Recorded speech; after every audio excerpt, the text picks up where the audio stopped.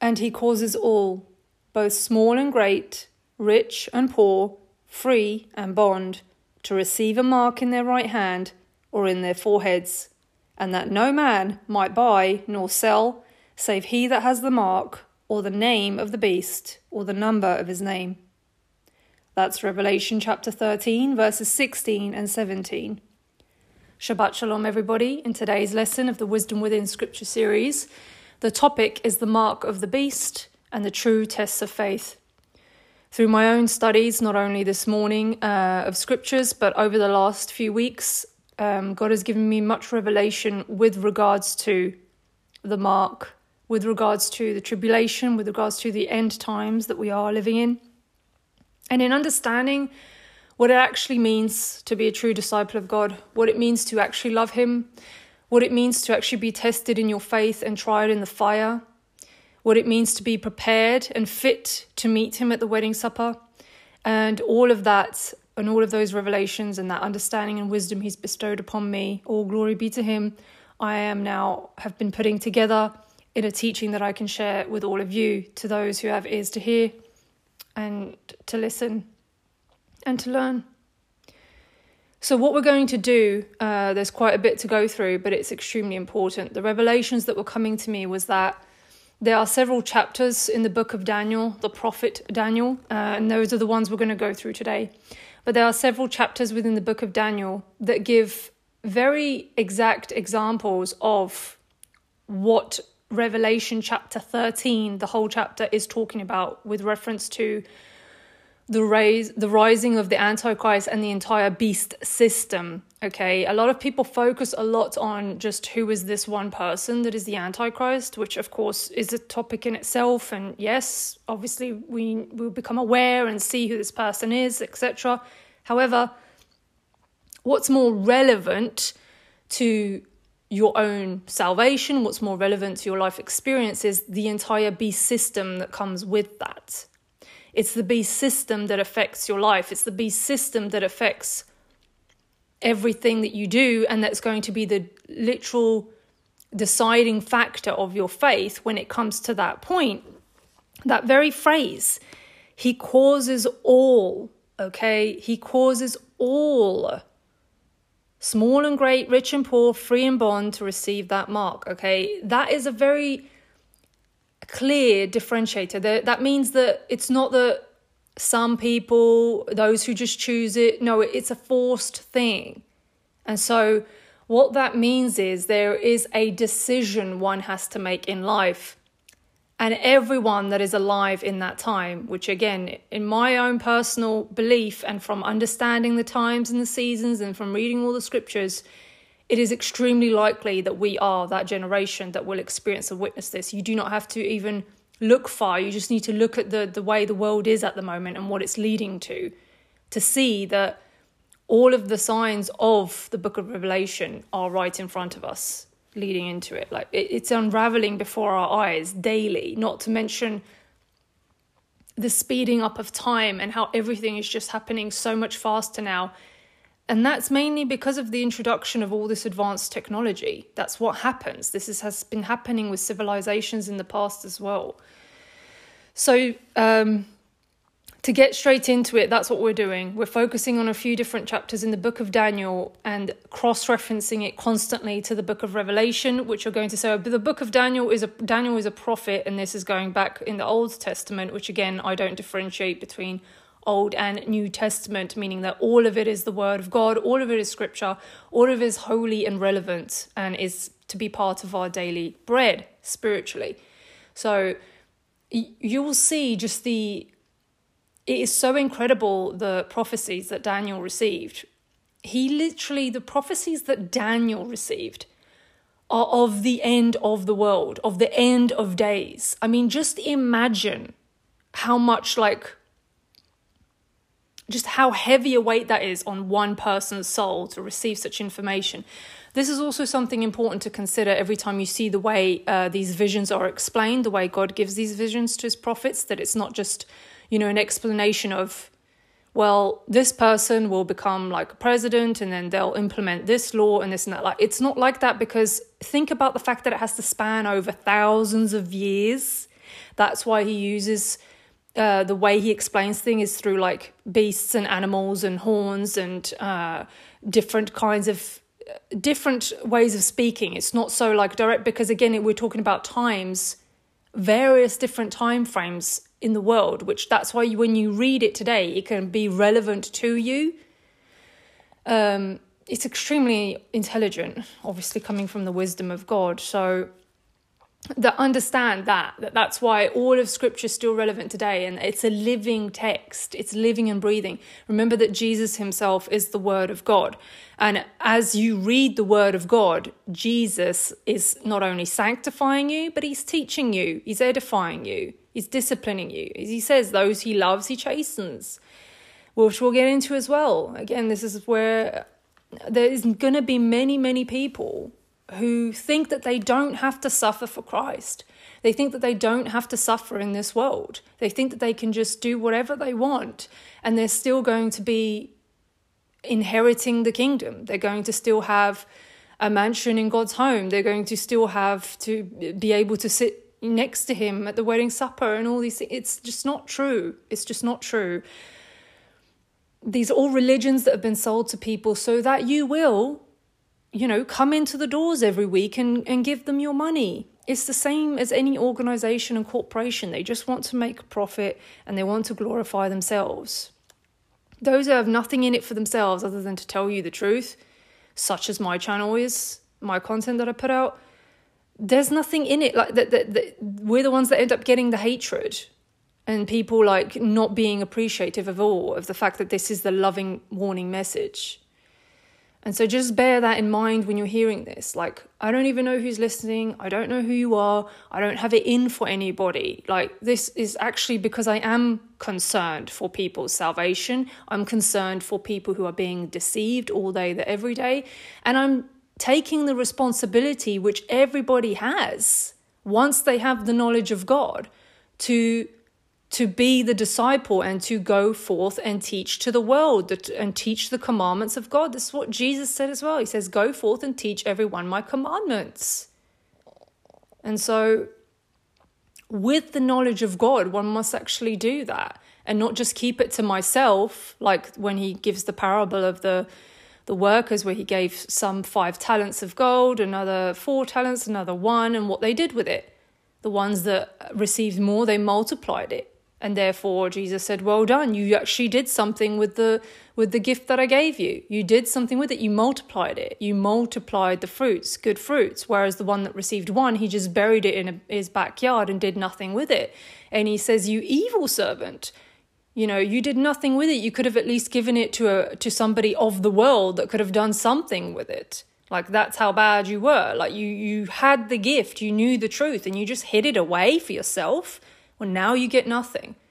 So you see the importance of that as well. And that's why I'm saying, like, whether it be somebody who doesn't know anything about God or is just curious about these topics, whether you're atheist or whether you're in some religion or whatever, or whether you are a believer and this is a training for the saints, like whatever your background is, if you're willing to actually hear the truth and you listen throughout the whole thing, because again, it's not that people don't have time or an attention span. People will listen to podcasts that are 4 or 5 hours long that talk about absolute nonsense.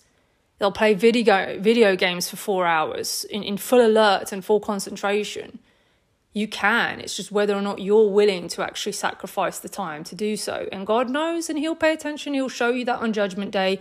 Here's all the signs. Here's all the people I sent you. Here's all the, it's not even like, it's something as simple as you even listening to like this, listening to an audio or watching a video. How is that even a sacrificial thing? Like, it's not much to ask for, is it? Like, really?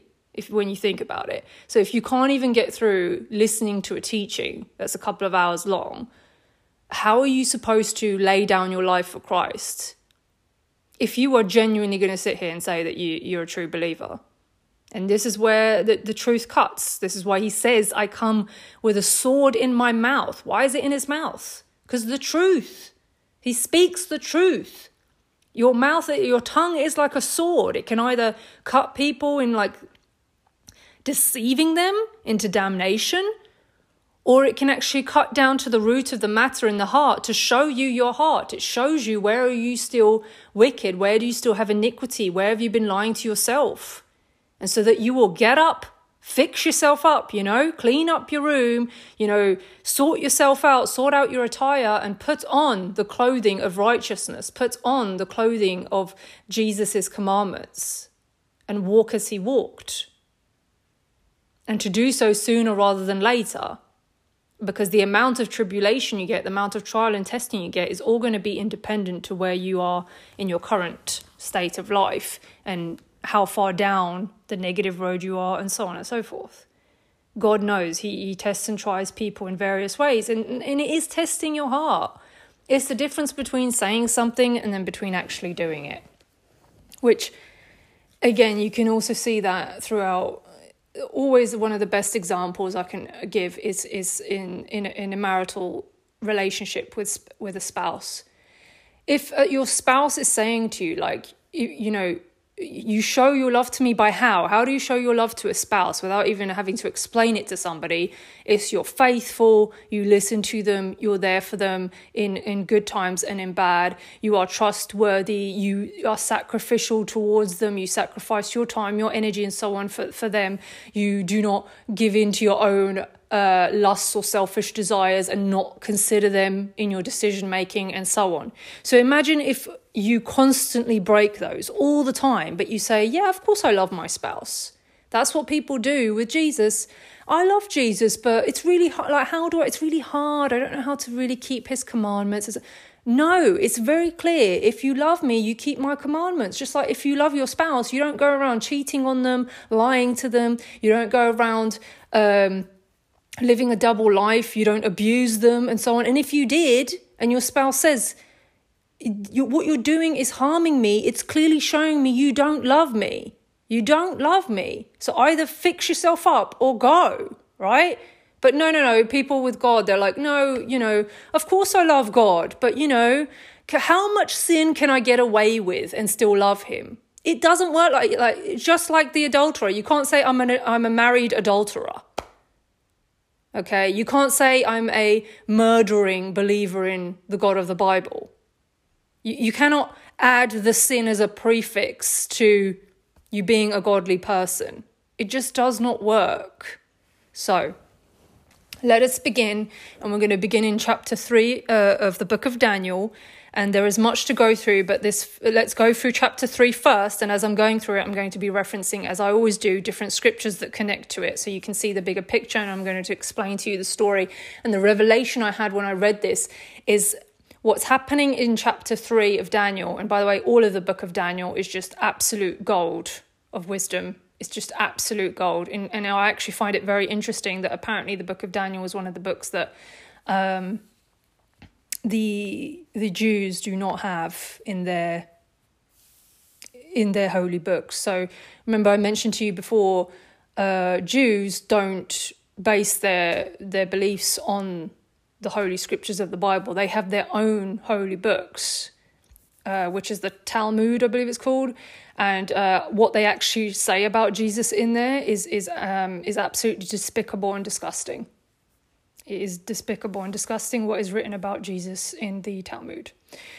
But not only that, they actually have some books of the prophets that don't exist, and Daniel being one of them. And I can tell you from when I read Daniel the first time, so again, it's been about a year now since I started reading. So I've been reading the Bible every single day since the day I got it in beginning of December 2022.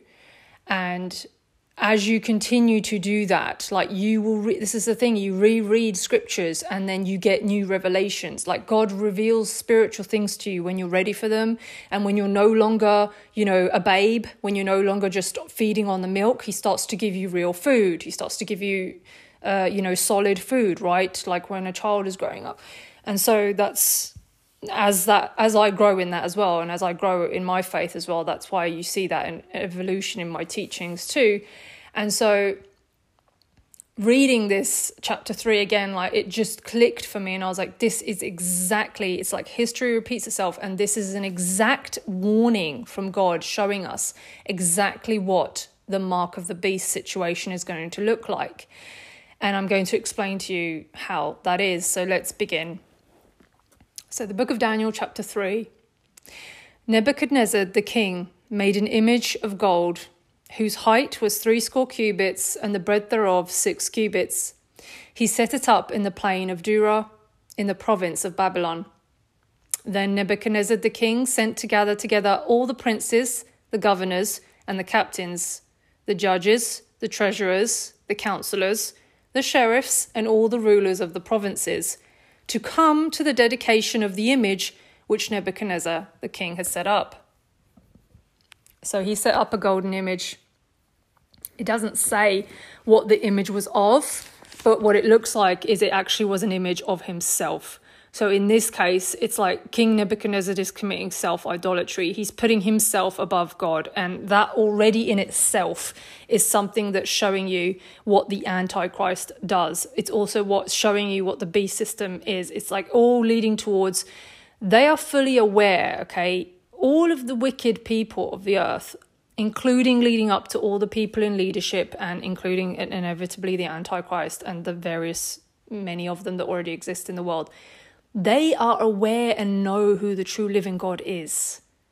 They deny him willingly. This is the thing. They are not ignorant. They are not just deceived themselves. They willingly do this. And so King Nebuchadnezzar, I remember reading many of the different accounts of him. And again, he was ruler of Babylon, one of the great, biggest and hugest empires in all the world that ever existed. And he amplified himself to the position of God. And initially I thought, well, he must have been ignorant to who the true living God was, because he believed in all the false gods, the pantheon of gods and so on, gods of stone and wood and gold and silver made of your own hands. But he took it as far as to worship even his own self. And even with the knowledge of the one true living God, multiple times through Daniel, he still did not accept him as his one and only living God himself. That's the thing. You see, you can have the knowledge of God and still be like, yeah, well, I can just be just as good as God. Doesn't that sound familiar to you? That's what Satan did. Get it? He had the full knowledge of God. And he still was like, well, I can be as good as God, if not even better. Come and worship me. So it's the creation trying to become the creator, which is an absolute complete delusion, as much as God explains, the clay saying to the potter, what is this that you've made? It doesn't even make sense. So continuing, he's gathered, as you can see, he's making like a whole big deal out of it. He's gathered all the rulers, all the different lawmakers, all of the princes, the armies, everyone together to set up and dedicate this themselves to this image. Okay. Then the princes, the governors and captains, the judges, the treasurers, the councillors, the sheriffs, and all the rulers of the provinces were gathered together unto the dedication of the image that Nebuchadnezzar the king had set up. And they stood before the image that Nebuchadnezzar had set up. Now, before I continue there, as you can see, that they're all of one accord here. They're all in agreement. There is nobody here of all of these, if you will, positions of power or leadership or, quote, important people, nations, rulers, that are defying this or going against it. They're all of one accord. And that's also what we see in Revelation chapter 17, verse 13. Let's go there.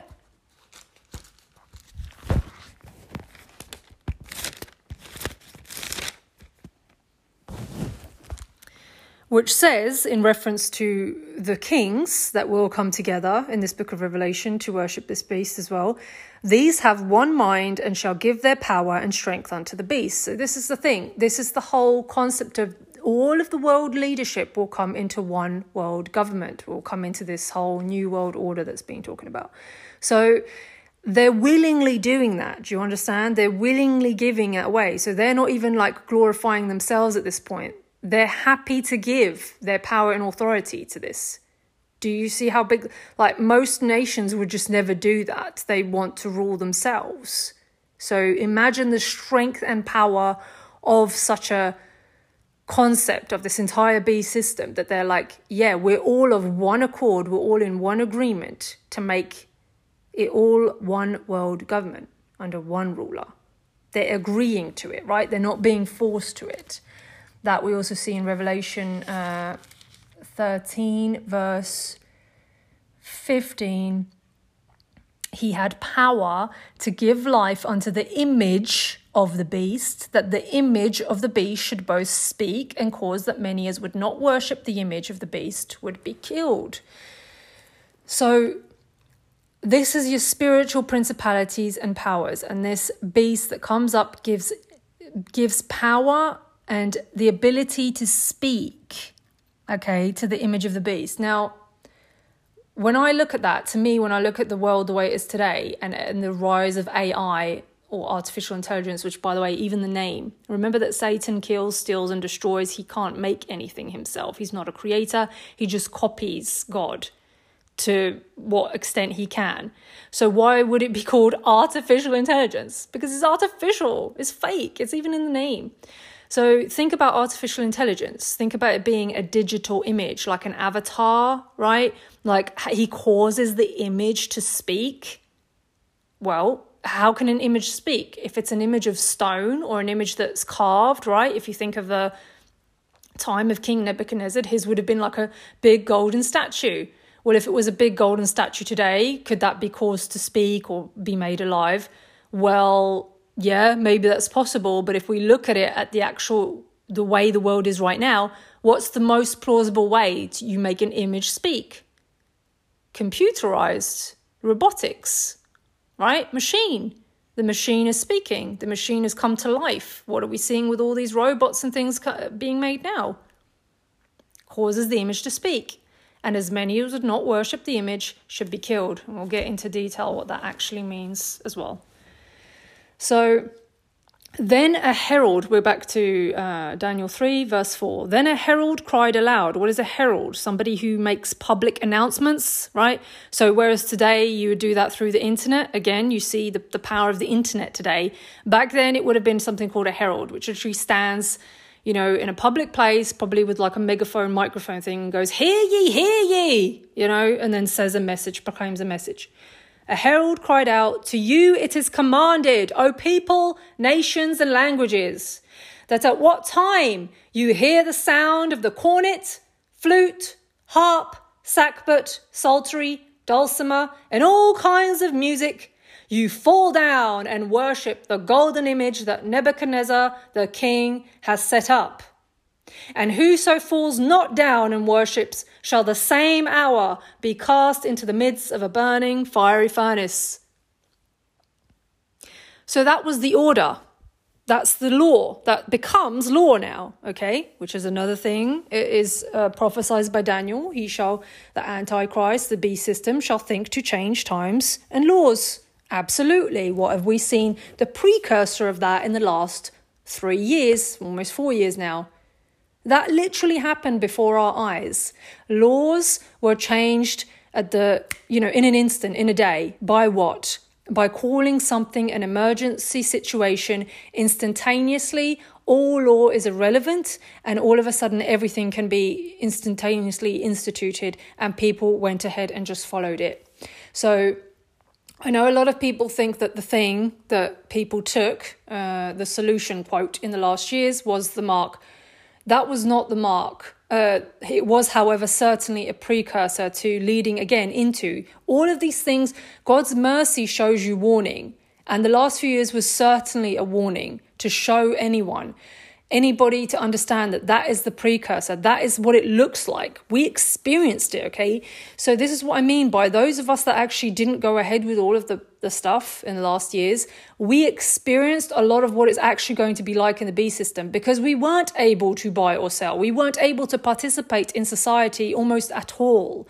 It depends where you lived or how bad it got, but certainly where I live, it got very bad. The only thing that I was allowed to do, quote, as someone who didn't follow and take their solution, was to go and buy food and to still use my, have access to my own funds, which The main difference is, that's why I can assure you that was not the beast system nor the mark. The main difference is with the beast system, you won't be able to at all buy or sell. So think about the digitification of money. Think about the elimination of cash. Thinking about the fact that they track and monitor every single transaction, the digitization and the surveillance of everything, no privacy, no private property. All of that will come in under a one world government. That's because, nobody owns anything. They're going to own everything. And therefore, they can just take it away by changing the law. They can just take it away in any given moment by claiming that you are now a criminal and you've committed a crime. Again, nothing about that is far-fetched, because that exact same thing happened these last few years, to the very point, again, at least where I live, that we even had specific lockdowns only for people who did not take the solution. They literally had us only locked down and everyone else was still allowed to participate in society. They received the social credit, you understand? However, we were obviously demonized, those that did not pay attention to them, but instead trusted in the truth, knowing that there's something was very wrong here, okay? On top of that, again, where I live, it went to the very point of threats of fines and threats of imprisonments. And I can tell the strength in me that I was literally mentally preparing that if somebody was to come and break down my door to fight these people off, that they try to, put something in my arm that I don't want. It came to that point. And when I look back at it now, because I did not know God personally then, but I know that he was in all of that, all of it. He always is, guys. He's always in everything when it comes to us knowing how to do good things in conscience. It's a gift from God. And so now looking back at it and I'm understanding now, that level of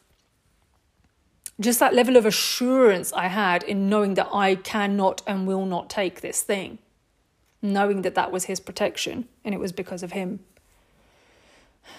Which also is why he helped me through all of that, because even though, as many did, I lost much work, I lost much business, I lost much livelihood, not because it wasn't offered, but because I had to stand ground and say no, because the only way to continue having work was to take the thing, which I didn't. And so instead I trusted in the truth. I did not make money my God, right? And so he protected me through that. I survived. I still got through all of it. And nothing came about the whole, they wanted to make it a law, by the way. They wanted to make it a literal law mandatory here to get the thing. And it fell through in the last few weeks. And they didn't, obviously, they were not able to fine me or imprison me. However, as I just said, I experienced that. Now, anybody else, any of you who also defied the system in the last few years, then hear me when I say that was a precursor for the beast system. So you now are to some level more prepared, okay? We are more prepared for the beast system in understanding that that's how it's going to be, but worse. Why worse? Because they're going to be able to switch off things like access to your own earnings, like access to your own bank account, like access again to you to be able to buy or sell, like literally even to buy yourself food. Why? Because everything will be digitized through an app and everything will be through the social credit thing. And what's the social credit thing linked to? The social credit is linked to, are you obeying the God of the government or not? And if you're not obeying the God of the government, well, you have no social credit. So you're not allowed to take the train, you're not allowed to fly, you're not allowed to go and buy yourself food, you're not allowed to go to work, you're not allowed to whatever else. And then what? Now you're classed as a criminal. Why are you a criminal? Because you go against the government. Do you understand? They can make you a criminal in whichever way they want when they decide arbitrary laws, which they do. Remember, man's law is arbitrary. It's not linked to God's laws. There's no righteousness in it. It is corrupt. It's man's law. That's why you cannot make man your God, any man. And that's why too many people are going to follow the Antichrist, because they make man their God. Too many people make a celebrity their God. And all they do is sing and dance in front of them. Then imagine how they are with government, okay? And so those who went ahead with everything in the last few years, for you, it's going to be even more difficult. It's going to hit you even more like a ton of bricks in realizing just what is coming. if you truly are a disciple of God, you truly care about eternal life, and you don't want to end up in the lake of fire. It is simply the truth. This is not me being mean or anything like this. Like, people today have literally no ability to discern anymore. Like, quality, good information that is a loving warning versus these lies and these deceptions that just tickle your ears and entertain you. So this is not about me or anything. Like, just stop it. Remove out of it. It's the information. I don't know who you are. I don't know who's listening. But this information can actually save your soul. That's what I care about. And I'm going to speak the truth, whether you like that or not, because it is God who judges me. And I want that when it comes to Judgment Day, that I can say, God, I did what to the best of my knowledge, to speak the truth and to speak your word, to not add to it, to not remove to it, and to do my best to warn the lost, to warn your saints, to warn anyone who's questioning, confusing, to warn everybody of the truth, so that they had a fair opportunity.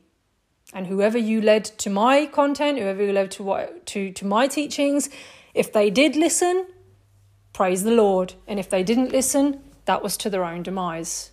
Okay. So as we can see here, King Nebuchadnezzar is changing the laws, and he's saying, if you don't, like, the moment that the harp is sounded, or the different music, so there'll be a signal, right? This music signal. The moment it's sounded, if you do not bow down and worship this image, you will instantly be cast into the midst of a burning fiery furnace. Now you can say, oh, well, no one's going to be thrown into a fiery furnace, right? No, but we just read, okay, let's go back, Revelation 13. Listen to how exactly the same it is, just all you got to do is change what it is to the modern times of death, okay? He causes all, both small and great, rich and poor, to take the mark in the right hand of foreheads, and that no man might buy or sell save he that has the mark or the name of the beast or the number of his name. So how are you going to die? Well, you can't buy or sell. So you're going to die of starvation. You're going to die of some kind of disease. You're going to die also possibly of the sword. They may also kill you. All right. But that's the modern version of that. They don't even have to physically come and kill you. If they stop you from buying and selling, if they stop giving you access to normal things that you require to sustain your life, then you'll die from that. You see? Like, it looks more humane. That's why people agree to it. That's why people think that they're all this virtue signaling righteous and like, well, we've got to do this for the greater good, right? So-and-so must die because they're not wearing a mask. So-and-so must die because they didn't take the harm in the arm. Like, it becomes an entire cult delusion of thoughts because they think they're doing something right when what they're doing is worshipping the God of the government, who are literally taking them to their eternal demise. You must see beyond this physical life. Certainly as well from made-up diseases, which by now, if people don't know that was the case, then really I don't know what can help you. You must want to see beyond your own delusion. You must want to admit that you don't know everything. You must want to admit that you need to humble yourself in order to know the truth. And then you must seek out and ask God in prayer. Even if you don't believe in him yet, even if you don't know who he is, the first time you pray, you just be honest. I'm new to this. I don't know what I'm doing. I'm afraid of the future. God, please reveal yourself to me and please reveal the truth to me. I just want the truth. But be honest about it. So that's the modern translation of it. People will die. People have been dying and no one bats an eye. People will keep dying and they'll just call it natural means. How many more people have been dying from instant heart failure and nothing of that, right? And then no one makes the correlation. No, definitely not the government. No. Carrying on, Daniel from verse 7.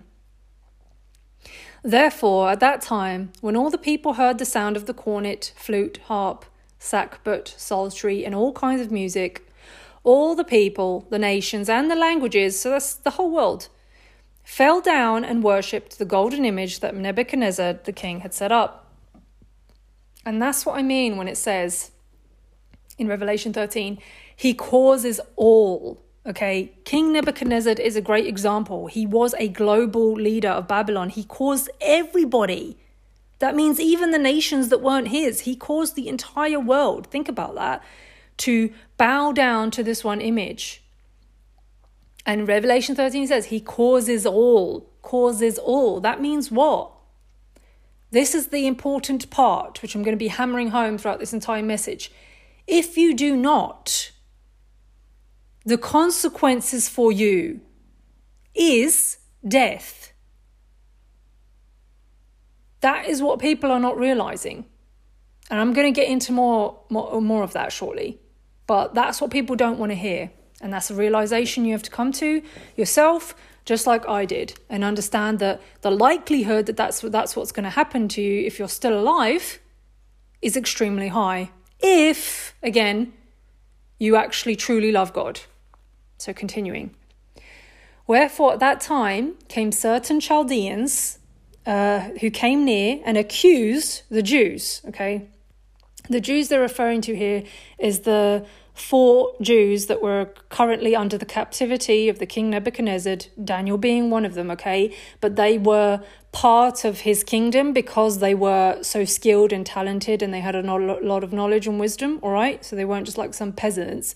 They had high skill, they're very talented, so they were actually in important positions in King Nebuchadnezzar's kingdom. I talk about that actually in the episode called When God Transforms Things for the Good. You should check that out. That's a very important one. Speaking of how Daniel gets to the very prominent position within the kingdom because God has King Nebuchadnezzar literally promote Daniel so that he can be this bigger example to all of the world. Again, the position, you've got to look at the bigger picture of things when God allows certain things for a greater purpose so that everybody, the whole world could see that Daniel served the one true living God and that he could do things that no other so-called magician or whatever could do because they had all their charmers and magicians and sorcerers, which are all abominations to God. But Daniel was the only one who could actually reveal secrets and visions and dreams because he was the only one that served the true living God. And so there were these Chaldeans, which is a name of one of the nations, came to accuse the Jews. So they came to accuse them because they knew that these Jews that were living under the captivity of Babylon served the one true living God, meaning that they served not Nebuchadnezzar's golden image and they were not to bow down to him. Okay, so they spoke and said to the king Nebuchadnezzar, "O king, live forever." That's a lot of, you see how people are, look, king live forever, they'll die for their government. Again, you see this today. Look at people, the way they act in presidential elections and debates. I mean, it's just shocking. There is no man, there is no woman, there is no human being that is your saviour. Thou, O king, hast made a decree that every man that shall hear the sound of the cornet, flute, harp, sackbut, psaltery, and dulcimer, and all kinds of music, shall fall down and worship the golden image. And whoso falleth not down to worship the image, that he should be cast into the midst of a burning fiery furnace. So they're like reaffirming to him before you see how they want to come and accuse the Jews, okay? So they're coming with this like malicious intent because they know already that the Jews do not worship his image because they worship the one true living God, and they know the exclusivity of that. That's the thing. Every other nation worshipped multiple gods and they were fine with coexisting, quote, with each other, right? And tolerating each other because they all worshipped multiple gods anyway. They were all false dead gods. But the difference with the one true living God is he is the only God. You shall have no other gods before me. That's his number one commandment. To love him with all your heart, mind and soul. You don't share your heart with some other false god made of wood or gold or any other thing. Or human flesh, right? So they knew this and they wanted to maliciously get rid of them. You know why else though? Because the Chaldeans were the wizards, the witches, the sorcerers, and they were jealous, especially of Daniel, because Daniel was the one that could do all the things that they couldn't do. And they were always, the falsity of their so-called abilities, like spiritual, magical abilities, were always visible when Daniel was around, because Daniel always could do what they couldn't do. because they weren't serving any real gods. They're serving the demonic realm and Satanism, and Satan himself, which means that they can only get half-truths. They can only get a little bit of truth mixed with lots of lies, okay? And so they were jealous of him, and that's the reason why they wanted to accuse him. And here's the other thing. This is a precursor in showing you of the social credit system, because this will come a time when the B system is implemented and the social credit system is implemented. That means that it is life or death also for the people that are not followers of God, and therefore all they care about is filling their own stomachs. All they care about is mammon. They care about getting money. They care about themselves. They care about making sure that they can still sustain their livelihoods, whether that be lavish or whether it be basics. So it means when the social credit score is also introduced, it also means that there will be the whole snitch system implemented, which means that if you see that somebody else is not following the laws of the government, the newly laws that are implemented to do, all these ridiculous things that they're saying, that you can snitch on them and tell on them, and then you will get a reward for being a snitch, okay? And that's what the Chaldeans are doing here. They are snitching on them. Because what benefit do they have of this? What benefit do they have of telling them this? It's going to be something selfish because they're wicked. It is not godly nor holy to do this. It's not godly or holy to slander and gossip about people. At all. Even exposing the wicked is something completely different. But this is not exposing the wicked. What they're doing here is they are literally accusing the Jews, knowing that they worship a one true living God. They've not done anything wrong.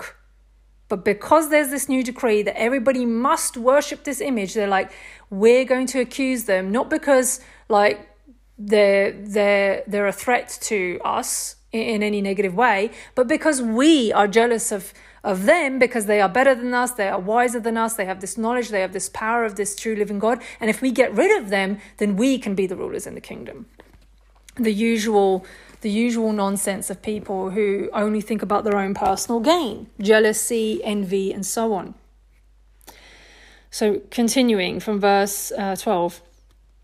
There are certain Jews, so they're speaking to king, right? There are certain Jews whom thou hast set over the affairs of the province of Babylon. You see? And they know that they are like in key positions over the entire affairs of Babylon, the biggest kingdom, right, in the world.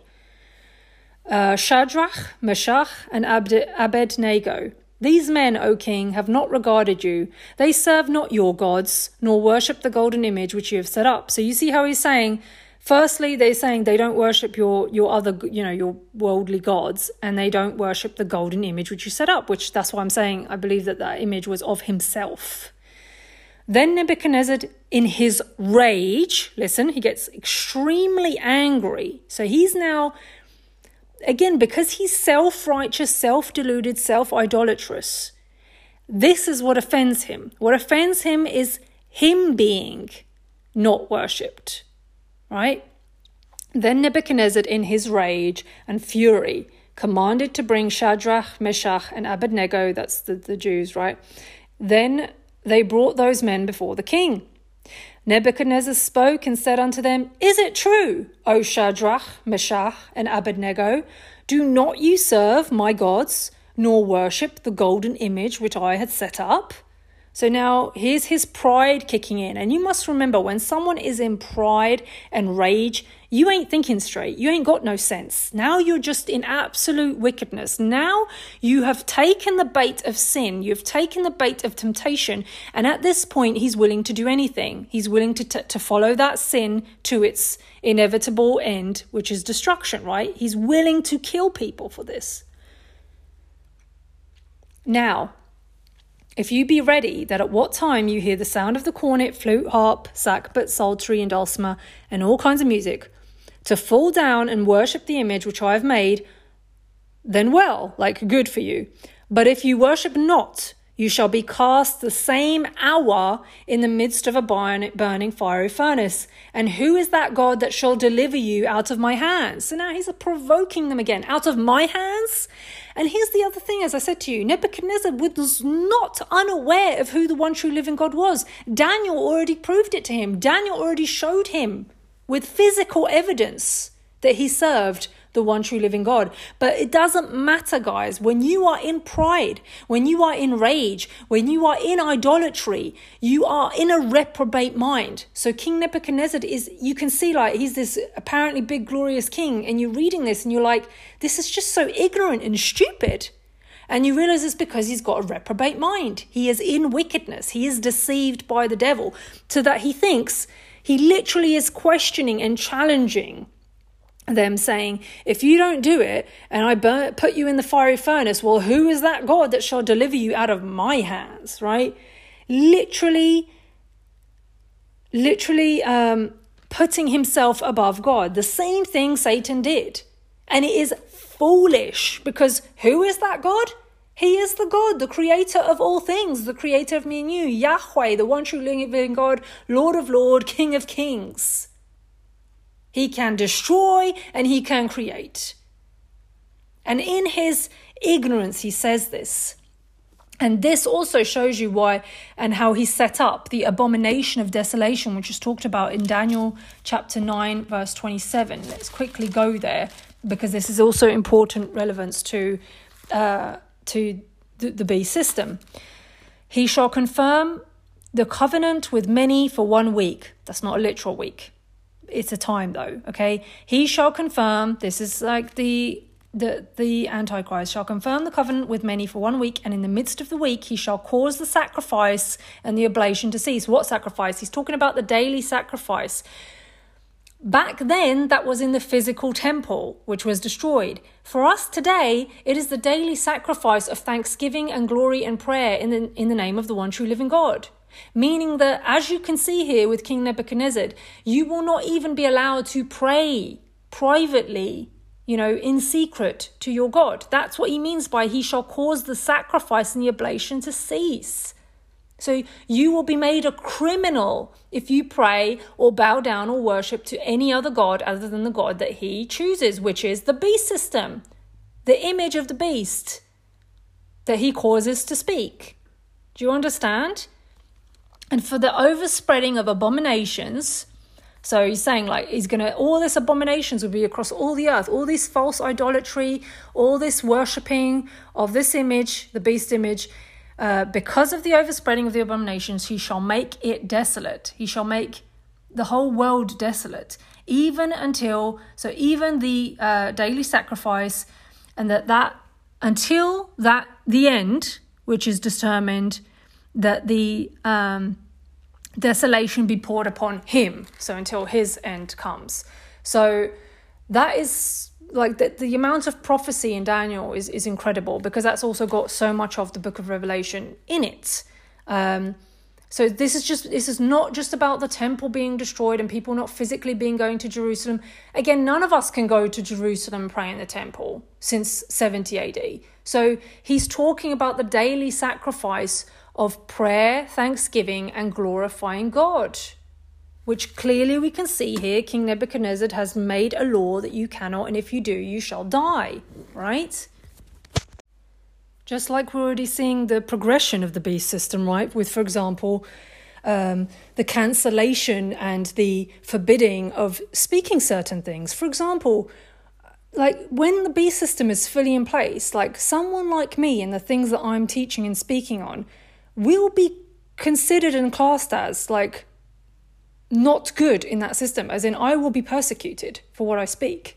Already today, through things like shadow banning and so on. That's always been the case for my channel. But even more so, as you see it introduced more and more with this cancellation thing, the whole cancel culture, and then them just deciding whenever you actually have currently governments even intervening with various companies, like social media companies, and asking them, demanding of certain companies and platforms to deplatform people or demonetize people. Whoever, I don't personally monetize any of my channels, I never have. Therefore, if you see any advertising on any of my content, it's not me, it's whatever the platform is. I don't believe in that commercialized stuff. So, but they're saying deplatform them, demonetize them because we said so, because we don't like what they're doing, we don't like what they're talking about, and so on. So therefore, again, who's dictating what the truth is? The government is. And people are happy with this. They're like, yeah, that's great, because we trust in the government more than we trust in God. Yet you don't trust God's word to tell you the truth sitting there right in front of you, and you don't want to pick up the book and read. And again, the reading ability even of people today is shocking. Like, there's actually a serious among various other issues in society and in the public in general, in generations in general, in humanity, more and more new generations literally they cannot even read normal sentences, nor write, nor therefore comprehend. That's the thing. It's not just reading and writing for the sake of reading and writing, which people seem to have no use for anymore because of technology. But what you don't understand is your ability to read and write also is intricately connected with your ability to comprehend information. So just because you listen to things or watch things online doesn't mean that you have the same comprehension in an intelligent ability as someone who can read and write. And we have people that are literally 9, 10, 11 years old, and they cannot even spell basic words. And people don't think that that's an issue. It's a serious issue, as it leads into them. They're going to also do, which they're doing already, they'll have AI rewrite the Bible. They'll have it rewrite history, as they constantly do. They'll rewrite everything so that the next generation believes whatever the government says, because you're worshipping the government.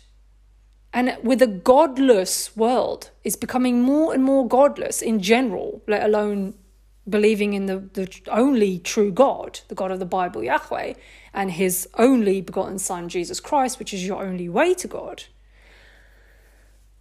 Most of the world is just godless. So even the people that are in so-called religions and believe in gods, they're just religious, meaning that it's just a front. They just do practices, but they're not actually believers. Like, I don't know how else to explain it to you other than it's just a front. Like, they are also just statists. They just, what they believe in and worship more is the government, more than anything else. And they will just, at the drop of a hat, do whatever the government says. And I've witnessed this with so many people with the last few years, even the people that took what they took and then regretted it and then realized that the government lied to them. And then therefore they were actually able to come to understanding that, whatever's offered in the future as a, thing in the arm, they won't take it. But then in the same breath, you see them listening to the government for all kinds of other things and going ahead with that. Like with the whole climate hoax nonsense. And so it's just, without the word of God, okay, you will inevitably be handed over to a reprobate mind because you love the delusion. So you'll be sent stronger delusion. That's your reward. If you believe a delusion, you'll get stronger delusion. So don't do that. Like, read and listen to the word of God, because it is the truth. And know and understand that you need to be praying and fasting and in scripture daily and living the way of the truth as Jesus walked to prepare yourself. So he's saying, who's this God that's going to deliver you out of my hands when I throw you in the fiery furnace? And this is what they replied. Listen, this is again important understanding for us today, us. This is not just what happened to them. This is not just an old-fashioned thing. This is relevant for us today. Shadrach, Meshach, and Abednego answered and said to the king, O Nebuchadnezzar, we are not careful to answer you in this matter. So he's saying we're not hesitant, we're sure in our response. And this is the courage in their faith. If it be so, our God, whom we serve, is able to deliver us from the burning fiery furnace, and he will deliver us out of your hand, O king. But if not, be it known unto you, O king, that we will not serve your gods, nor worship the golden image which you have set up. So 2 important things there. Number 1, they're saying, if it be destined, then yes, God will save us out of your fiery furnace. However, even if he does not save us out of the fiery furnace, because guess what? We're not guaranteed no affliction or no death. We are all going to die, aren't we? And how we're going to die is determined by God. No one determines that. No matter how powerful they think they are in this world and think that they can live forever as a machine and whatever else consciousness, you cannot. God decides, okay? It is God. Every soul belongs to God. But he's saying, so even if he doesn't deliver us, we will not serve your God. So he's saying there is no amount of torment, There is no amount of coercion. There's no amount of force that will get us to worship your image. Why does this matter? Because this is the patience of the saints in the beast system. Meaning what, guys? This is the realization you have to come to. And I did too. And I cried my eyes out. And I sorrowed and I mourned for the fact that, yes, I probably will need to lay down my life when it comes to this. And I'm not saying that everybody is destined to that, because some people may obviously, from natural whatever ways, when their time is, die before the hand. But I'm saying, if you're not mentally prepared for this, you will cave. You won't be like these 3 Jews and say, no, there is no amount of coercion or force, even threatening to kill me right here on the spot, that will make me deny the one true living God, that will make me deny Jesus. I will cry out to my Lord and Saviour Jesus, and he will save me even in death. As in, even if I die and when I die, he is still the one that's going to save me, because beyond this physical form, there is life and it is eternal. And there is only 2 places we can go after this, and that is eternal damnation and hell and suffering, or eternal life with the glory of the Father. And that's what I choose. And so that's what they're saying here. They're saying, like, if we have to be martyred, so be it. And they're saying, and if he saves us, then glory be to God. They're still glorifying him. And do you understand the level that takes? Again, put it to real world scenario. You would have experienced some of this, as I said. I understand this from the last few years. I was willing to the end to fight, to not go into their coercion, which was absolutely wicked and evil. And so to that level, but even more so, I am and prepare myself daily and ask God to prepare me daily, as should you, if you actually serve and love the one true living God, to prepare you for no matter what the tribulation, no matter what the coercion, no matter how bad it gets, as well for you physically. Because this is the thing that people think, they're just going to be raptured away, no one's going to suffer anything. No, you're going to have to suffer for Christ. The greatest love a man has is to lay his life down for his friends. And as it says, we are to deny ourselves and pick up our cross daily. What do you think that means? He expects that sacrificial love. It's you showing your faith. It's you showing the truth of your heart. It's you showing that even when push comes to shove at the end of it, will you for a morsel of bread deny your eternity? As did the guy in the Old Testament. What was his name? I'm forgetting it in this moment. But he was warned and told by God, do not take any food from this people because it's going to be tainted. And he did. He took a morsel of bread, and therefore he denied his own salvation. And that's the thing. But in that moment, right, this is what I'm saying. It's different when I'm saying this to you. But in the moment, like when you are starving, when you are literally worried of how you're going to pay for your rent, or whether or not you're going to have to live on the street or something, like it's in those moments, like here with these 3, where they're like standing in front of a burning fire about to be thrown into it. If they love their life more than they love Christ.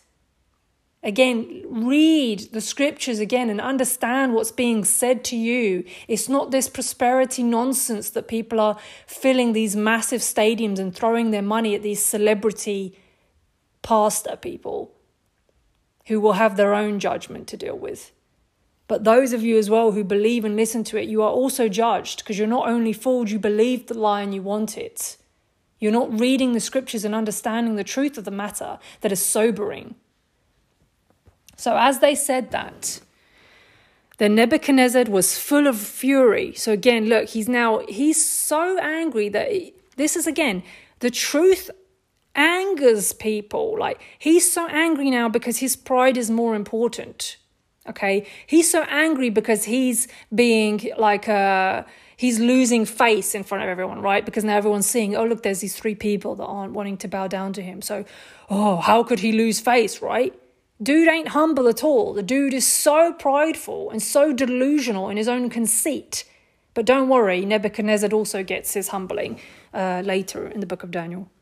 Nebuchadnezzar was full of fury, and the form of his visage was changed against Shadrach, Meshach, and Abednego. Like literally his He turned into pure evil. I want you to imagine the look of someone's face. Like, I'm sure you know what I'm talking about. When someone is so furious, like you just can't get through to them. You know that they're in this like literal demonic state of all they want to do is like murder you. Like that. It's just pure evil and wickedness.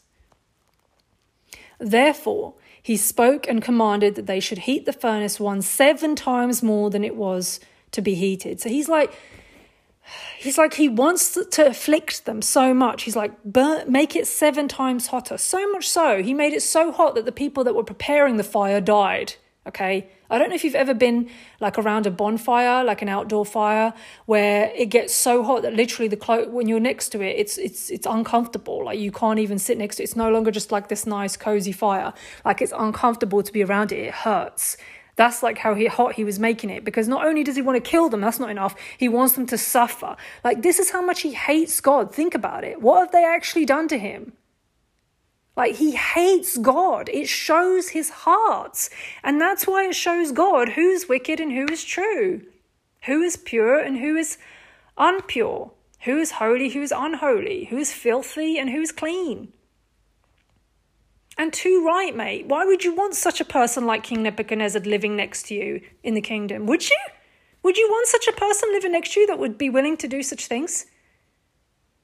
This is the thing where people are, oh, God is judging wrong. No, he's not. God's judgment is perfect. This man is behaving in pure evil, and people do this every day. They say, oh, I'm not that bad. Yeah, people are this bad.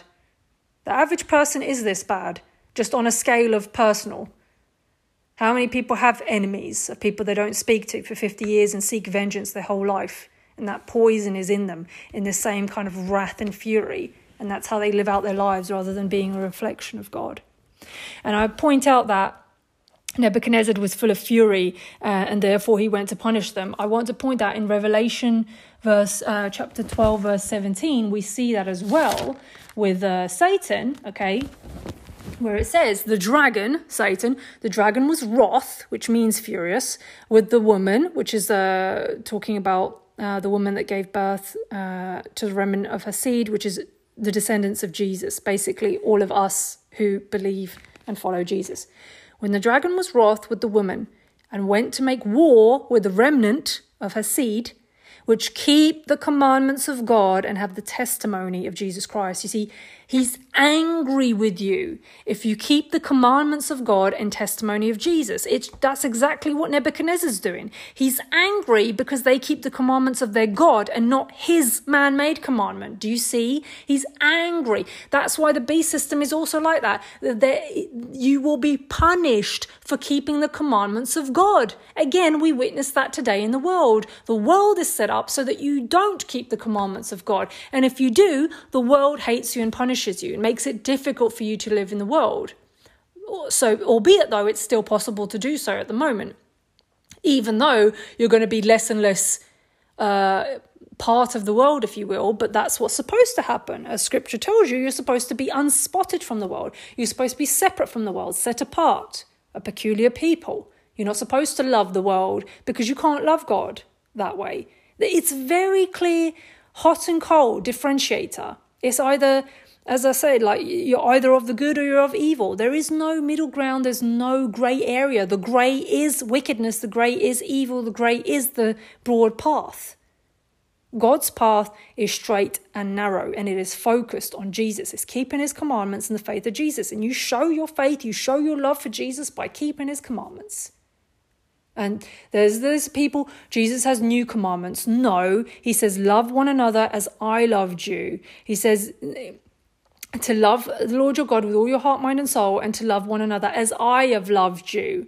Now those two, as he said, on all the prophets and the law hangs on those two commandments. Why? Because the 10 commandments and all the rest of the laws which are given to you in clear explanation in the Old Testament is how you do those things. How do you love God? And how do you love others the way Jesus loved? They're detailed explanations because, of course, if you just say love, people take that and twist it and make it what they think love is, which is not the truth of love. And why does Jesus say it's a new commandment to love as I have loved you? Because he physically walked the earth as a human being and showed you in human form, so you have no excuse what that love looks like. And again, in all of his various examples, which we read through all of the Gospels, he gives you examples of what that love looks like. And ultimately is again showing you how that love is how you keep all the commandments, because it means you're a person that is harmless. You're blameless. You wouldn't even conceive of doing harm to another human being, let alone physically doing it. You wouldn't even think about it. That's what that love is. And the type of love, as he says, is sacrificial, that you would lay down your life for your friends, that you would never think of harming the fatherless. You would never think of exploiting the widow, the poor person. You wouldn't even think of it. Like, you wouldn't even think of stealing 1 penny from somebody. Like, it would crush you inside. You know, an old lady comes up to you and she gives you this money and you have to count, at the cashier. Let's say you work at a cashier and you're counting, and she's she doesn't know how to count it or she can't see. And then you have to count the amount she owes you. Do you actually count it accurately? Or do you take for yourself a bit extra because you know that you can fool her? Those are tests, guys. Those aren't nothing. Those small things that people call, that shows who you really are. When your manager's not looking, do you take something that clearly you're not allowed to take? It's not yours. And you justify yourself. You make a wrong or right in your own head. Stop reading into scripture what you want to hear, and instead understand that it is sobering and it teaches you just how broken and imperfect we really are, and how only through Jesus are we sanctified, and through his strength is all things possible. That's why he says with man it's impossible, but with God all things are possible. That's why he says that. That's why when you're actually in Christ, when you're born again, it's his Holy Spirit that is sanctifying you, and it's his Holy Spirit that convicts your heart immediately when the if occasion, not the when, the if occasion that you stumble and sin, you instantly feel that contrite heart. You ask for the forgiveness and the mercy, and then you learn your lesson and don't do it again. It's a sanctification. It's continual, to the point where it just becomes that all the things that God hates, you hate, and all the things that he loves, you love. Your heart becomes like his, that your image reflects more and more of God and not of yourself, of man, of human. He looks at you and he sees more of himself. That's what it means to reflect his image. Like, he sees Christ, and he doesn't see you, the human being, with all your sin, with all your deceitful lust, because remember, he sees through you. He knows your lusts. That's why you should constantly be praying that he searches your heart and uproots and purifies any wickedness still within you, known and unknown, even that which you're oblivious of. And he will help you, and he'll get rid of those strongholds and those lusts that you have, because all of it stems from lust. The majority of it is lust and pride. It is you wanting things that you don't have or don't belong to you, and then you thinking that you are higher than you are, prideful, thinking that you deserve, you're better than, the entitlement. God, the entitlement the whole world has today is disgusting, guys. Like, the average person is so entitled. They're ungrateful for everything. Again, this is not like I'm giving you King Nebuchadnezzar's example. And please don't be the type of person, which many are, which will listen to that and say, oh, thank God that's not me. No, you need to seriously look at yourself, because the average person behaves like this in various things that they think is little things, but God sees everything. So, continuing. Verse 20 in chapter 3. And he commanded the most mighty men that were in his army to bind Shadrach, Meshach, and Abednego, and to cast them into the burning fiery furnace. Then these men were bound in their coats, their Hosen, that's a German word, their Hosen, which is trousers, and their hats, and their other garments, and were cast into the midst of the burning fiery furnace. So they were thrown in with all the clothes that they were wearing, so fully clothed. Therefore, because the king's commandment was urgent, so this is state of emergency, right? People do things that are inhumane, ungodly, and completely wicked because they were urgently told to do so. This is your order following people, which again, if the government is your God, then that's how people behave, and have clearly shown us that they behave that way.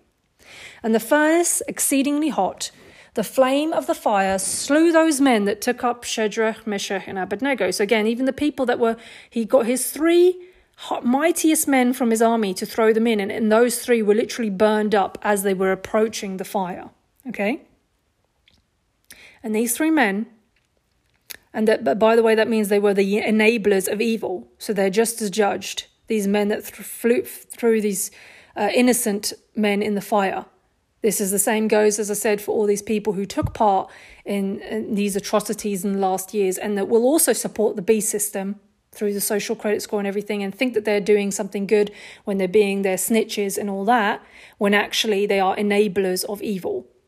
And don't think that a bystander, a watcher, an enabler is not going to be judged as the one who does the wicked act. They will. And these 3 men, Shadrach, Meshach, and Abednego, fell down, bound in the midst of the burning fiery furnace. So they got thrown in and they fell, right? But they just fell in there. And then they got up, and it's like they were just standing in there. Then Nebuchadnezzar the king was astonished.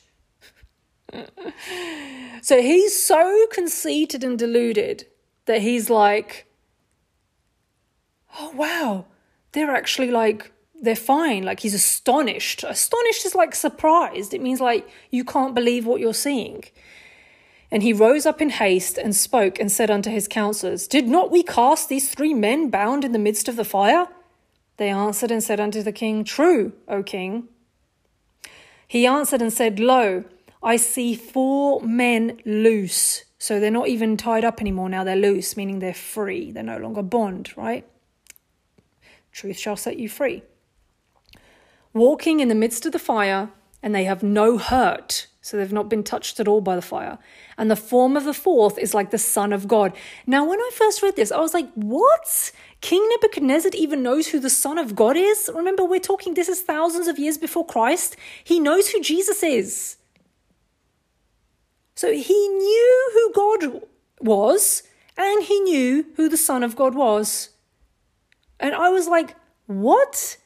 And this is what I mean when I say, like, seeing is not believing, having the knowledge of God, and yet denying it anyway. This is people making the free will choice anyway to believe in this satanic mindset that you can be above God. Like, shocking. This is why his punishment is worse. That's why there's levels of punishment. Of course, you don't want to end up in hell or the lake of fire either way. But there are levels of punishment, as in it's literally like the prison system in terms of how long are you serving time. But this is like, in what kind of prison are you in hell, and how harsh is your torment? Again, all systems on earth are a replica, not a good one, but a replica of what Satan saw in heaven with God. And so he replicated all of that. Just like he replicates a kingdom on earth, he replicates like leadership and so on, but it's not leadership. It's like hierarchy and dictatorship and tyranny and those things. It's different. Just like with the prison system and the man-made laws, but it's not based off of God's law. It's not based off of righteousness. It's based off of survival of the fittest, and who can be the most, who's the most like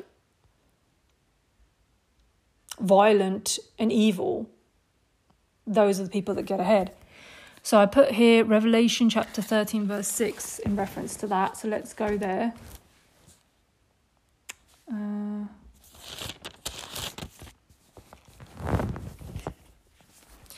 Right, yeah, and this was about the one of the beasts, and he opened his mouth in blasphemy against God, to blaspheme his name and his tabernacle and them that dwell in heaven.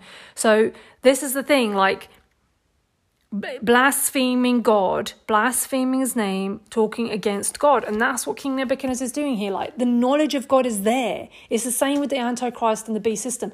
They know who God is, guys. This is why, like, the level of evil in these people is almost unimaginable. It's like when you look at some of these leaders today, which again, anyone that's like a billionaire today, guys, please, like, how can anyone look at those people and be like, oh, they're just an innocent so-and-so who became a billionaire? No, like when you see the projects they're involved in and what they're bringing in and how they're ushering in this beast system and how they blatantly lie to your face about their projects, such as, for example, going into space and things like that. And you just look at them and think, like, what is in it for them to lie about such things? They are deceived by the devil. They know who God is, but they have bought into the devil's lie that they can live eternally by the devil's means, and that there is, they'll get out of going to hell, or that if they go to hell, it's one big party, which it's certainly not, and that there's not going to be a judgment, or, God has forsaken the earth, and all those lies. They believe that stuff. And because the devil will give them in the world, will give them power and money and esteem and so on, they therefore take that as proof and believe it, foolishly not understanding the truth in the word of God, and that after this, as is the end of Satan, as is his fate and destiny to end up in the lake of fire, so will be for those that follow him, because the lake of fire and hell was made for the devil and his angels. Because remember, we're eternal, guys. We don't ever cease to exist. So when you die in the physical, you've died in the physical, but you go on living in spirit. You're something else. We're like the angels after that, as it's written in the Gospels. We neither marry nor are given to marriage nor reproduce. We are like the angels in heaven when we are resurrected, when we're no longer human. Like humans are a specific kind. That's why we have a dominion on earth. That's what we were made for what we are as humans on earth. But that's not what we are after this life. And obviously we're under the curse of death because we do die. Humans die. And so they don't realize that, so because that's why hell's made. Like, did God make hell? And because eternity is eternity. That means someone has to eternally be somewhere. So if Satan's let loose and around us all the time, and all of his minions and everyone that follows him, which includes humans that follow him, that means we will never have peace. Those that choose God, those that choose righteousness. That's why they have to be in a place that's not with us. They have to be separated from God because they also deny God and they hate God. That's why hell and the lake of fire was made for them. So they can be where they deserve, which is eternal torment. But those then who choose God and who sacrifice their life for God will be in eternal heaven, will be in eternal life with him. And that's why the new heaven and the new earth is where the covenant of peace comes in, which is that there's no more pain, there's no more tears, there's no more disease, there's no more suffering, there's no more unsafety in general, because nobody that's there would ever even conceive of the idea of doing something evil. That's the point. You still have free will. The angels have free will too, by the way. Otherwise, how else would he have sinned? We all have free will. God made all of creation with free will. And so, with your free will, that's why your heart is being tested. Get it? Your heart is being tested. With your free will, are you going to choose the lusts of the flesh and pride and your own desires of things that fade away, like the grass that fades in one day, right? Like this life that is nothing but a breath that goes and passes, as it's written in the Psalms. Or are you going to latch on to God with all your heart, mind, and your might, in knowing that there is life beyond this life, and it is not worth it to lose that eternally, being with God, being the creator of all, being with the only one that is good, the only one that can actually make life prosperous and beautiful, and all of everything that is good is from him, with him, to be with him, to serve him day and night. Yes, of course, what an honor to serve and worship the Lord my God day and night. I mean, how is that looked at as a negative thing? You willingly here labour all the day long at work for a manager or a job that you hate, right? For what? For money. But worshipping the God that created you, that will give you everything and anything you ever need, and you will lack nothing, and you'll never have any pain or suffering or sorrow, and you'll live eternally in joy with real brothers and sisters, like people who you can actually call brothers and sisters. That's like some terrible thing. Why would he want me to worship him? Like, honestly, it's just stupidity at this point. It's just stupidity. Please, see beyond it just for a second. Why you go to a job then that you hate all day, the long day, to worship a piece of paper that buys you something that lasts you for a day and that you're going to perish anyway because we die? See beyond the physical and this very moment. Because no, life is not just about this present moment. Another lovely delusion that one of the mystery religions love to teach people is that they literally are teaching you to not use your reason and your intellect, which God gave you, but rather they're teaching you to just constantly be blank-minded and therefore just allow every and anything to come into your mind and to not put every thought into captivity, as it's said in scripture. Because how many people are constantly spiritually attacked, and you will always be, by thoughts from the enemy? And the test is, are you going to entertain thought? What does entertaining the thought mean? It means the thought comes in and you're like, oh, I wonder what that's about. And then you start thinking about it, contemplating it. That's you accepting the thought. Instead of going, reject it, get away from me. What is that? I don't want to think about that. And then you have to actually force yourself to think about something else. It's work. But it goes away. It's worth it. It's worth it because you can fight it off. It takes a few seconds. That's it. But most people can't even do that in a few seconds to fight it off. Instead, they'll embrace it. Oh, yeah, let me think about that now, then. This weird demonic thing I wasn't thinking about. But, hey, let me think about that now because, hey, it's interesting. It came into my mind because, hey, I should just allow through meditation any thought to come into my mind. It's a download from the universe. It's giving me, again, all these people who worship and talk about meditation, like this transcendental meditation where just for hours on end you just do nothing, think of nothing, and just allow yourself as an empty vessel for what? For demons to possess you. And what will they give you? It's always ideas for some kind of business. It's very interesting. It's always about an idea for a business, idea for how to make money. And all these people eventually do actually become very rich, prominent, and famous in the world. Why? Because they took the bait. They took the bait from the satanic world, which is all lies and deceit. And guess what? He's going to want his payback.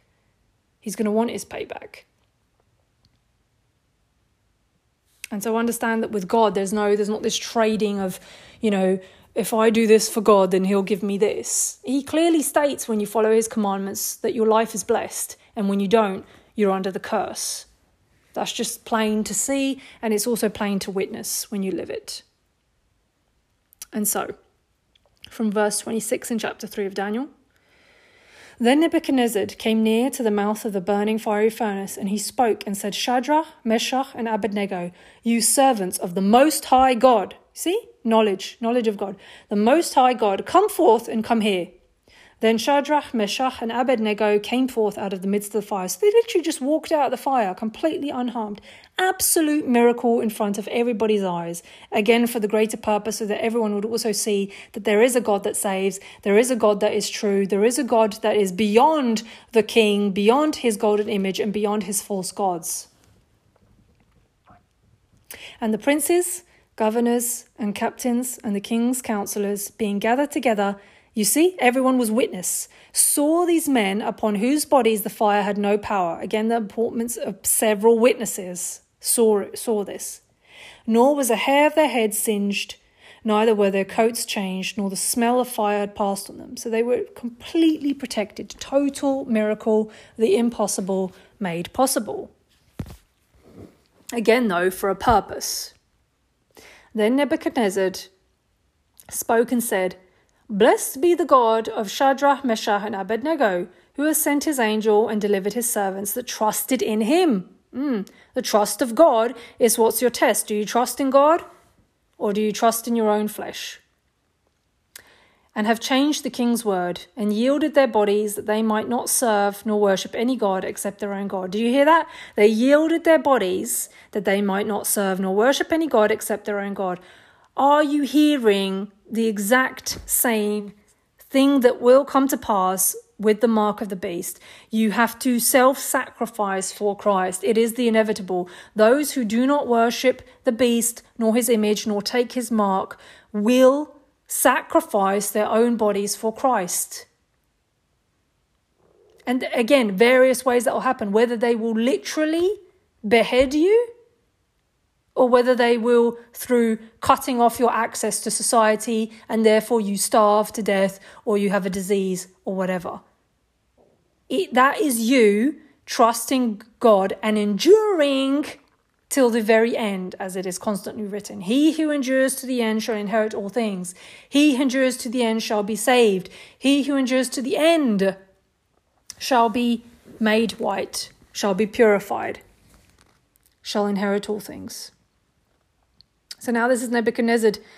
After seeing this, now he's saying, therefore, I make a decree that every people, nation, and language which speak anything against the God of Shadrach, Meshach, and Abednego shall be cut in pieces, and their houses shall be made a dunghill, because there is no other God that can deliver after this sort. So see now how he is glorifying before everybody the God of the Jews, which is the one true living God, Yahweh. And now he's making a new decree saying anybody that speaks against their God, their house will be made a dunghill. So in other words, they will also be killed.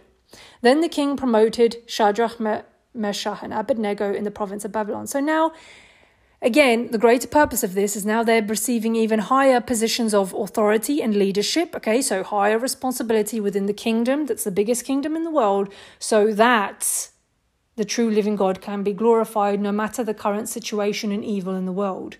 But here's what you must understand with King Nebuchadnezzar, is he still was not born again himself. He was not serving Yahweh alone. He was not believing in Jesus being the only way, even though he was fully aware of who he was. Do you see? So even though he was doing that, he implemented that, which again was of God's will, that would have been put on his heart by God to do that. He himself was not yet saved because he still had no issue with worshipping himself and other gods. But that shows and comes to pass, which I'll just briefly mention here because I can't go through the whole chapter, but you should read it in chapter 4 of Daniel.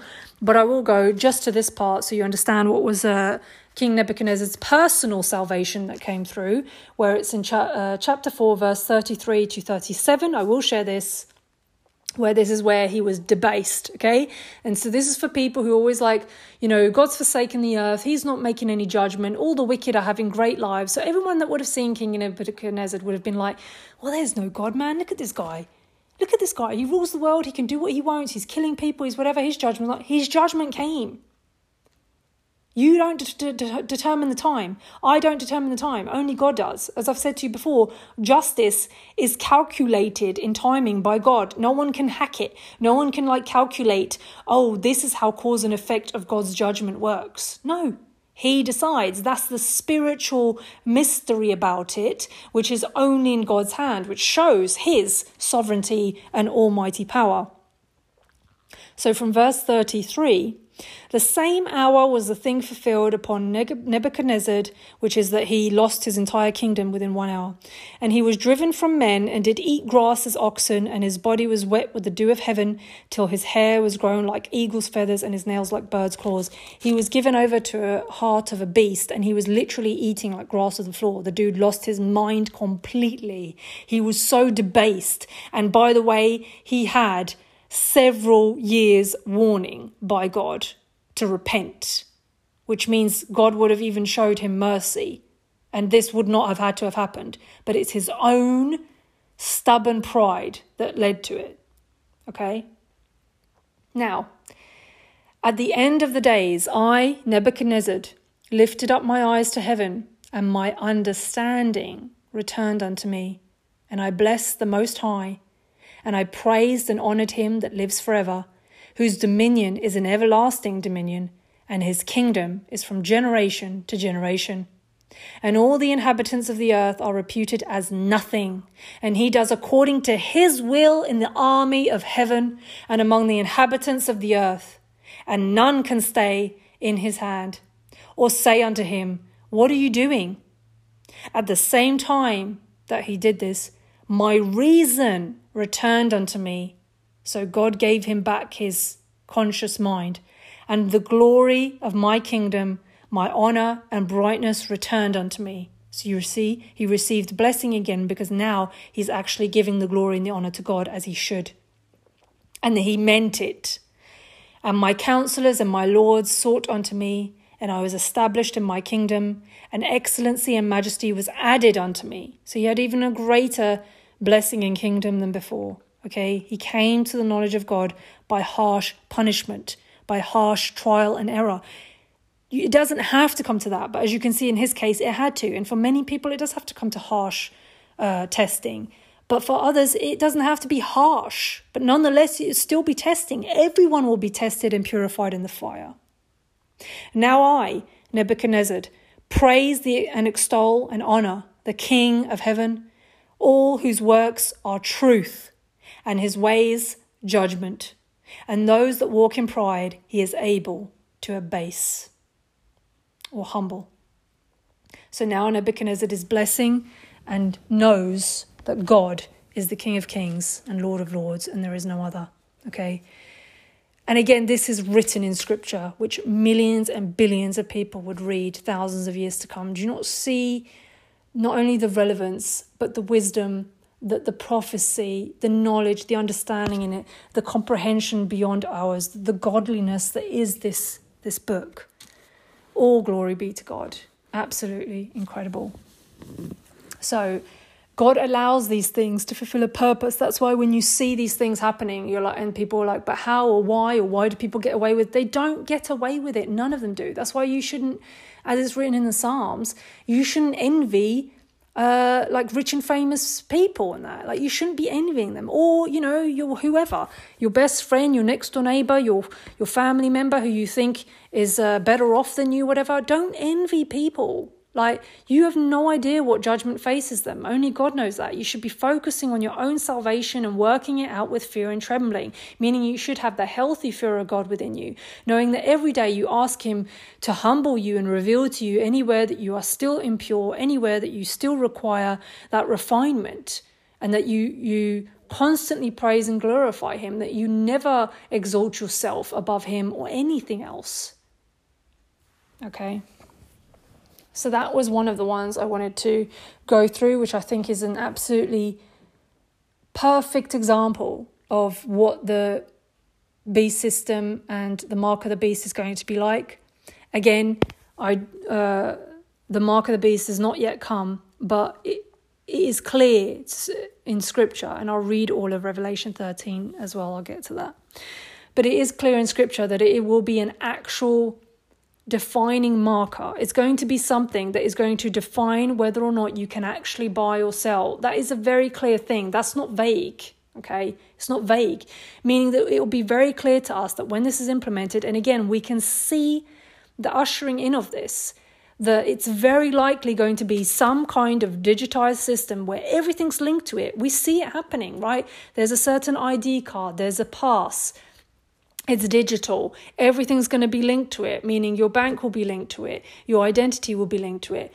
All of your, what you do as a social credit will be linked to it, right? And therefore, through that application or whatever it may be, the mark, the chip, whatever, right? That part is yet to be determined. But as we can see, it's all coming towards that, especially technology being certainly the devil's creation and his way of coming to this ultimate control and surveillance. It will be very clear to us that if you don't participate in it, that's you not taking the mark. Like, that's going to be so clear. Like, again, we saw the shadow of that in the last few years. The difference is this time it's literally going to be life or death situation. And that's the importance of that, is what you must understand. You're not going to be lifted up into the air and not have to deal with any trials and tribulations. No, actually, many people, I'm not claiming it's all people, I'm not like, only God decides how and when you're going to die, but many of us, if you are alive in that time and you have to face the mark of the beast, your only alternative option, according to this, he causes all, as in no one gets away with it. You can't run off into the wilderness and think that he's not going to, like, the beast system is not going to catch up to you. Maybe not for a year or something, maybe a couple of years, but inevitably is the point. Inevitably, he's going to wear you out, you're going to cave, or you're going to have to die for Christ. And I'm going to show you in scripture how over and over again that is confirmed. That is our alternative option, those of us that will not take the mark at any cost. It is death in Christ. But death in Christ is actually an honor, and that's what people don't understand. As it actually says, again in one of the Psalms, Precious in his sight is the death of his saints. That's what it says. Precious in his sight is the death of his saints. What does that mean? Think about that. Is that you're showing your love for Christ, you're showing your love for God to the extent that he showed it for you, that he died for you. And so, with that, I want to continue as well in Daniel chapter 6. Again, book of Daniel, immense amounts of prophecy about all of the book of Daniel, guys, is literally, he had prophetic visions about the very end, the end of all things, the end of the world as we know it. Like, that is a massive, no wonder he had no idea what he was receiving. No wonder, the angels had to come and explain things to him. And even with the explanation, he didn't understand. How could he? Think about that thousands of years ago, receiving a prophetic vision above the end of the world about a time where you don't understand, like as if he would know what apps are, as if he would know what digital images are, as if he would know what the kingdoms would be like today. It's incredible. The word of God is the truth. And if you would just listen, and ask God to reveal the truth to you and humble your heart, he will give you the understanding. I'm telling you, it's the living word of God. Like, it's not just a static text you read and you're just reading words on a page. If you read it like that, then you won't understand it. Like, every one of my teachings I put out, can't you see how I'm clarifying the scriptures in a form that shows there's wisdom and understanding? Like, that only happens because God has actually bestowed upon me that wisdom and understanding, because I humbled myself to know the truth, and because I don't claim that I am anything. I'm no one. It is Christ, it is God that is everything. He decides it all. He has declared the end from the beginning. He's declared it. And so when we are obedient to his word, that's how we become wise. Wisdom, the fear of the Lord is the beginning of wisdom. But if we're self-deluded like Nebuchadnezzar, you will be abased. You will. And so, let's continue as well in understanding this as I evolve in this teaching. And I hope this is sobering with some of you guys. And again, I hope that you're seeing that this is all a loving warning. I want you to understand the importance of you receiving loving warning and knowing that every time God bears witness to the truth to you, which is through things like this. It's through messages you hear and whether or not you listened, and then God will see what you do with it. He's going to see now, after, for example, you're listening to a message like this, what do you do with it? Do you take it to God? Do you pray to him? Do you then actually go to the scriptures yourself and ask God, please reveal to me the truth. I've been believing in this whole thing about I don't have to suffer at all. I can do what I want. It doesn't matter if I sin, or, I'm going to be raptured before all of this happens and blah, blah, blah. You know what? I'm questioning it. Maybe it's not true. Maybe I need to actually understand the scriptures myself and not believe in my so-called religious leaders who have been lying to me, right?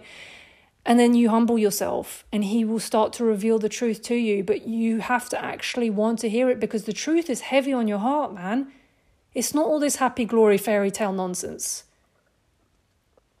That's why with wisdom comes sorrow. You will go through phases and periods, but I had phases and periods where for weeks I couldn't even speak to anybody. I was just crying all the time. There's so much sorrow in it. You begin to understand what God is having to deal with humanity, and you understand why the judgment is inevitable and why the end of the world is inevitable. The world itself will be destroyed because of the wicked, but those who will be saved are the righteous, the meek. That's why it says the meek will inherit the earth. Because we're the only ones that will be actually able to sustain life. Because those who follow God's commandments are in favour of life. Those who follow satanic wickedness, they're murderers, they're liars, they're deceivers. They literally are a death cult. Satan runs a death cult. Not only wanting to kill themselves, but to kill everything and everyone around them, all life. Including life literally, calling it liberation and calling it, autonomy, to murder life growing within you. It's abominable, man. It's abominable what people believe, the brainwashing, the absolute brainwashing. God made man and woman. In his image he made them, and it was good. And he made each kind after their kind. And we're supposed to reproduce after our own kind, not mixing, meddling with any other seed, not with beast, not with angel, not with demon, not with fallen hybrids, not with none of that. Not defiling ourselves. It is a good thing to be a woman. It is a good thing to be a man. And yes, they are different. We are different. And that is beautiful. We have different positions. We have different duties. And in all of it, like you see throughout all of Scripture, like the affliction of our souls, the affliction, like the discipline of ourselves, is actually what is good for us. It trains us in righteousness. It trains us in the good. Everything that is lustful, everything that is wicked, everything that is selfish, it always leads to destruction. Always. Like everything that is about glorifying yourself and your own pleasures, it's a never-ending hamster wheel and cycle of needing more of it. It's never enough until you simply cannot exist anymore, because eventually you die out. That's why addictions become so horrid, that people just like cannot function without the addiction, and then they just become miserable in it. Godly things are not like that. The good is self-sustaining. God is enough for the meek. God is enough. Don't need anything from this world. So Daniel chapter 6. Let's go through this very good example as well. Again, as I'm reading this to you, see the reflection in what's to come for us, very relevant to us, the current living generation and the beast system that is being implemented like as we speak, man, as each day goes by and with time increasing ever so fast, we are seeing this unfold daily in front of our eyes. It pleased Darius to set over the kingdom 120 princes. So this is like leadership positions, right? Which should be over the whole kingdom. And over these 3 presidents, of whom Daniel was first. So he set like 120 princes, which is like head army soldier people, head army like lieutenant people.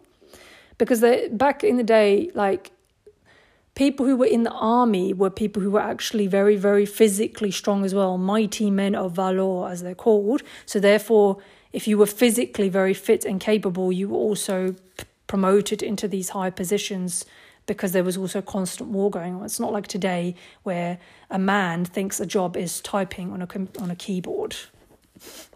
No real men like in prior times today anymore. But hey, a man's not a man anymore and a woman's not a woman, right? It's just nothingness. That's the new thing. It's chop yourself up and be an android. That's the cool thing. Be a machine. As is also written in Daniel. The 4th kingdom will mix with clay. The kingdom of iron will mix with clay, which is humanity. And what does iron do to clay? Which one is stronger? Clay or iron? Iron is stronger. So iron will destroy and defile the clay. Human, flesh. You know, you can't like merge yourself with machine and think that that's going to work. It doesn't. You're defiling yourself, your God-made body. Don't do it. This body is holy, made in the image of God, made perfect, man and woman, made he them. And so over these 120 princes, he made 3 presidents over them, so like higher positions, which again was Daniel was the first. So now Daniel is literally the second-hand man in this entire kingdom. Okay, and Darius was the new ruler of Babylon, by the way. And over so that the princes might give accounts unto them. So all of the princes had to report to Daniel, okay? And the king should have no damage. So he did this because, again, he knew the prominence, the importance of Daniel and what ability he had in God as God's prophet. Then this Daniel was preferred above all the presidents and princes because he had an excellent spirit that was in him. And the king thought to set him over the whole realm. So like he literally was just like, you be my right-hand man, Daniel, because you clearly have an excellent spirit within you.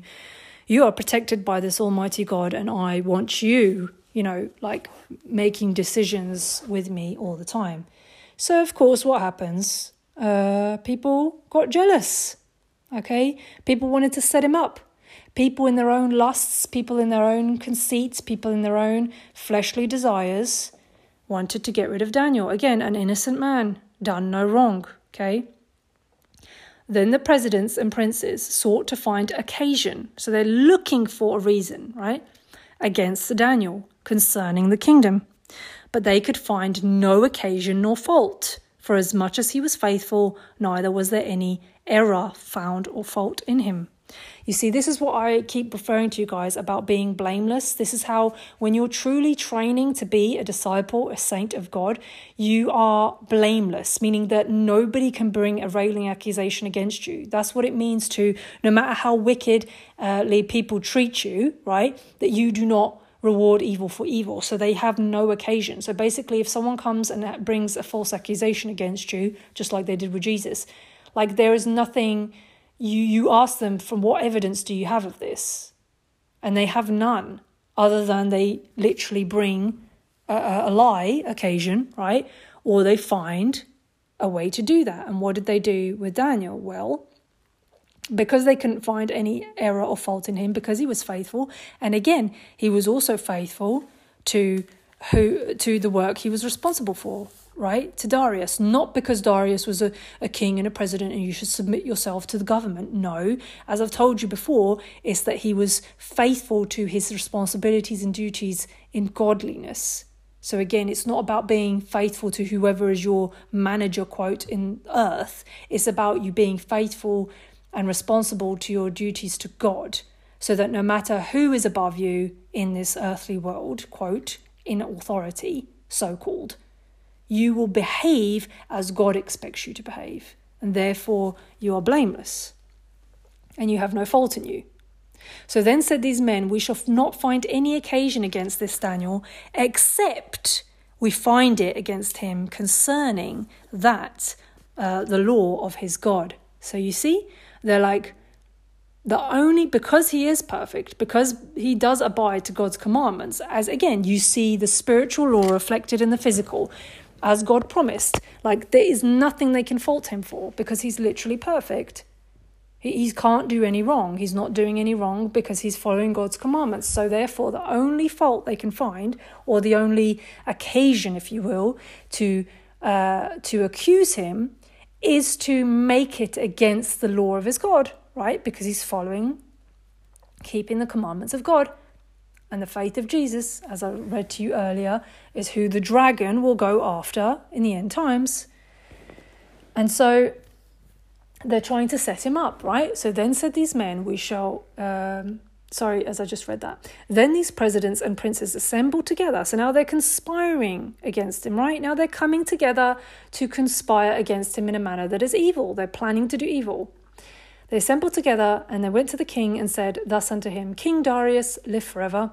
All the presidents of the kingdom, the governors and the princes, the councillors and the captains have consulted together to establish a royal statute, which is what? A made-up law that they're just going to make through the king.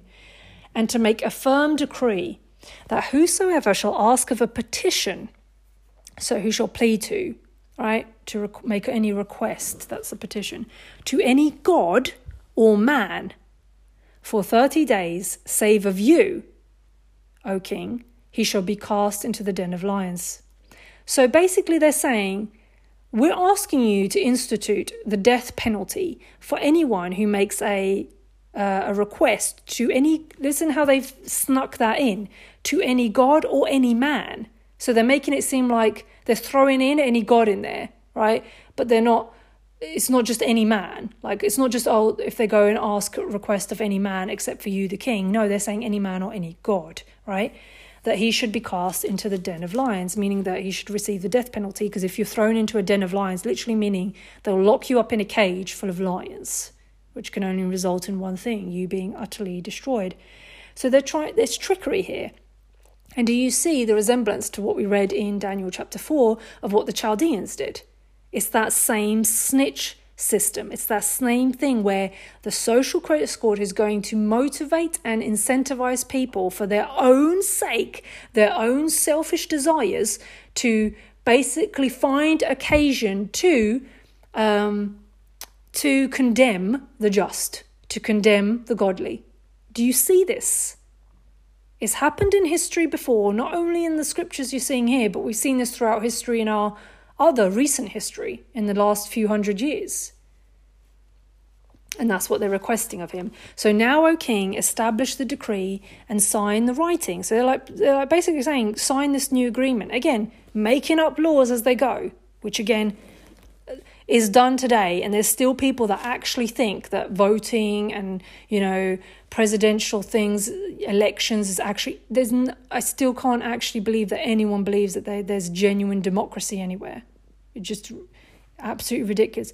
Please see beyond your idolatry of mere men and women in these positions where they just flatter you with their lips, and you're putting your lives into their hands instead of into the hands who it belongs to already, your soul, both your body and your soul, which is God. Now, O king, establish the decree and sign the writing, that it may not be changed according to the law of the Medes and the Persians, which alters not. So they're finding a way. It's like the whole, high court thing. It's like, we're finding a way with the current law system to basically write this decree, which we're going to write in a law which you're literally not allowed to alter. So it's like how people argue a lot today with the whole, constitution in the US. It's like, guys, seriously? This constitution you guys are talking about, you make it as if it's an uneditable, unchanging piece of paper, yet daily it is constantly being altered, and daily throughout everything that you've experienced in the last few years, you guys all experienced the same thing that all the rest of the world did with the abomination in the last years. And it continues to do so. And you just simply believe that people are upholding these so-called constitution when they're just going to make up, and you'll see in future they'll do this, they'll just say no, it doesn't matter because we can use the state of emergency and just change whatever. In fact, they actually did that very recently on the amendment about being able to defend yourself with arms, so the Second Amendment. So there was literally I can't remember the name or whatever, but it was some governmental woman in some state where there was a shooting of some sort of a school once again, and she literally put a state of emergency in and literally ceased what's the word, she made it obsolete. She basically stopped the Second Amendment. I think she put it in for 30 days or something because of that shooting. So she was declaring for that entire state that no private person may own or use a gun for 30 days because of that thing. And all of the local, again, as we just read here, the local police, the local leadership, the local whatever, were supposed to implement it. And guess what? Some of them completely went ahead with it because they're the ones that look to themselves, to benefit themselves. And then there were some that flat out said, nah, we're not doing that. And it shows you. So you see, all of it is changeable. Like, it's just a facade that there's stuff like that you have these inbuilt rights that they're never going to be changed. No, don't you worry. The beast system is called a beast system for a reason. You will be treated like an absolute nothing number in this system, which is what this whole world is, the world of the devil. Like, he doesn't care about you. He wants to see you die and burn in eternal hell. He wants to see you suffering with him. He doesn't care about your life. Only God does. And it is God that people go around condemning.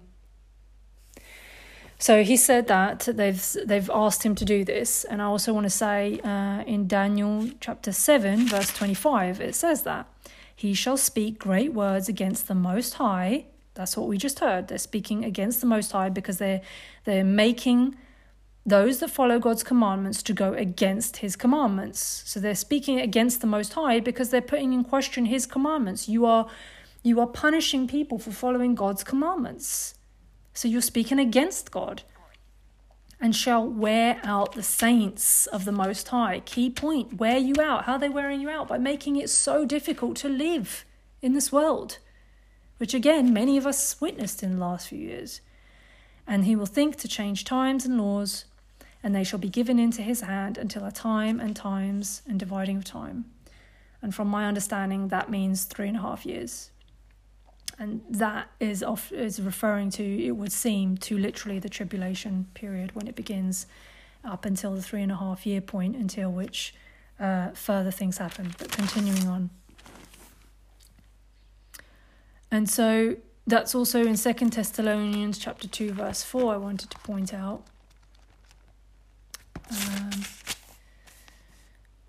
So the man of perdition, this man of sin be revealed, the son of perdition, again talking about the Antichrist here, who opposes and exalteth himself above all that is called God.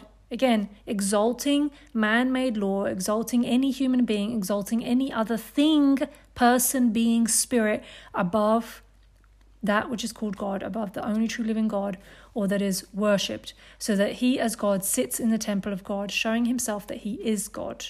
Okay, this is what they're doing. This is what the beast system does as well. That's why they're even able to implement the beast system and therefore cause people to die who don't take the mark. A lot of people think, well, how would anyone allow that? Because he's going to exalt himself to the point that everyone is actually going to believe, oh yeah, this person is godly. This person is God on earth. This beast system is the answer. Because they don't look to God for the answer. Verse 9. Wherefore King Darius signed the writing and the decree. So he went ahead with it. Now when Daniel knew that the writing was signed, he went into his house, and his window being opened in his chamber towards Jerusalem, he kneeled upon his knees 3 times a day and prayed, and gave thanks before his God, as he did aforetime. This makes me smile, and I'm like moved to tears, because this shows the boldness of his faith, okay? And that he literally has his window open, and he's like, I literally couldn't care what kind of decree you sign. Like, the faith this man has, it just shows you how much he knows the truth in his heart. And like, there's no amount of physical persecution in this world that will ever get him to deny God.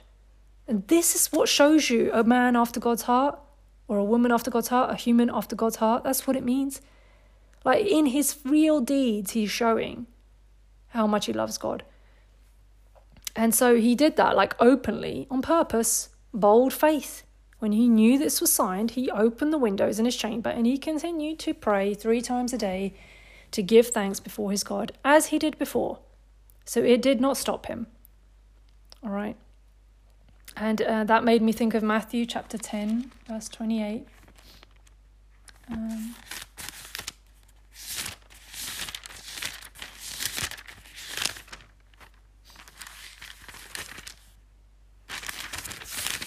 Which says, Fear not them which kill the body, but are not able to kill the soul, but rather fear him which is able to destroy both soul and body in hell. And yeah, couldn't be clearer than that. And I say that as a reminder again. And remember, I'm also always speaking to I'm not speaking at you. This is how I speak to myself as well. Okay. Remember that, like, in those moments where you might fear physical pain or torture, the only one to fear is the one that can destroy both your body and soul in hell, which, yes, is absolutely a real place. And no, there is no such thing as a purgatory in-between place where you can pray for people that have died already, and that, you know, they can work their way outside of this purgatory place into heaven. That's all a lie sold to you by religious people who want you to glorify them, praise them, go to them, pay them to pray for you or whatever. It's absolute abomination. There's no such concept in the Bible. In fact, it's very clear in the Bible that you don't pray for the dead. It's very clear in the Bible that once someone has already died here in the physical, that you just, they're forgotten. You make no mention of them anymore. Now, what has happened to them, whether they've gone to hell or whether they've gone to the current heaven, like, that's not for me to say, nor my place, nor do I know any such thing. Only God knows that. But the point is, you're not supposed to keep trying to do something for them. That's why it's actually very clear in the account of when David made that massive transgression against God and committed the sin of adultery and murder with Bathsheba. It's a very interesting thing to read, like, because when you understand about David and how he was a man after God's heart, like, just how out of character it seemed what he did, which shows you the strength of lust, the sin of lust. All it took was his eyes to gaze upon this woman naked. That was it. And all of this followed. So see how things, all sin, all iniquity, all lawlessness leads from just that initial taking of the bait, which is often through the eyes, the lust of the eyes. And so that's what's led to him committing adultery and also murdering her husband at the time. And then the baby that she had through this adultery died, okay? Now, here's the thing. Whilst the baby was still alive, it was alive for 7 days, David, whilst the baby was alive, so born and was alive, he mourned, prayed, and afflicted his soul. So daily he would fast and he would pray and he would afflict his soul in sorrow, showing his remorse, showing his repentance, okay, to God, in the hopes that perhaps God would change his mind for the destiny of the child, okay, so that the child would live. But then after the child died, he got up and then continued, like, with life. And then everyone was curious, like his leadership team or whatever, were like, this is so weird. While the child was alive, why weren't you here? Like spending time with the child and what have you. And now that the child is dead, now you stopped praying? Like, what is that? And he's like, well, because, and I'm paraphrasing obviously because I haven't got the scripture in front of me right now, but I just remember it so vividly. He's like, because it may be that God will, have a change of heart and change of mind, like during that time that the child is still alive, whilst I showing my repentance from my sorrow and so on, and that he will repent of the evil that he decided to do, right? So what he's saying to you is you're supposed to pray and help and edify and do that which you can whilst people are alive. You don't do it for the dead. It's just something really important to point out, because there is this whole belief system that thinks that there is this thing called purgatory.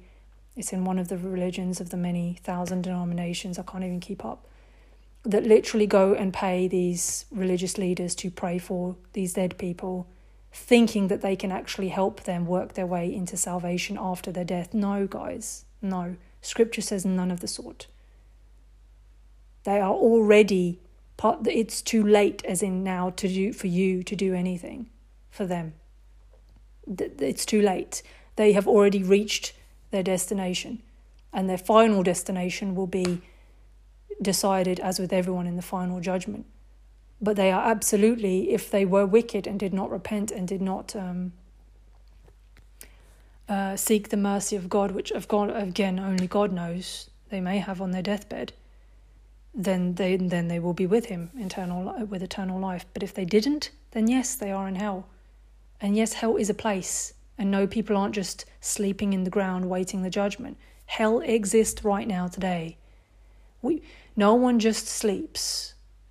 Like, the sleeping part is about the bodies because of the resurrection. But again, I'm just not going to go into all of this right now. But it was just the point that needed to be made.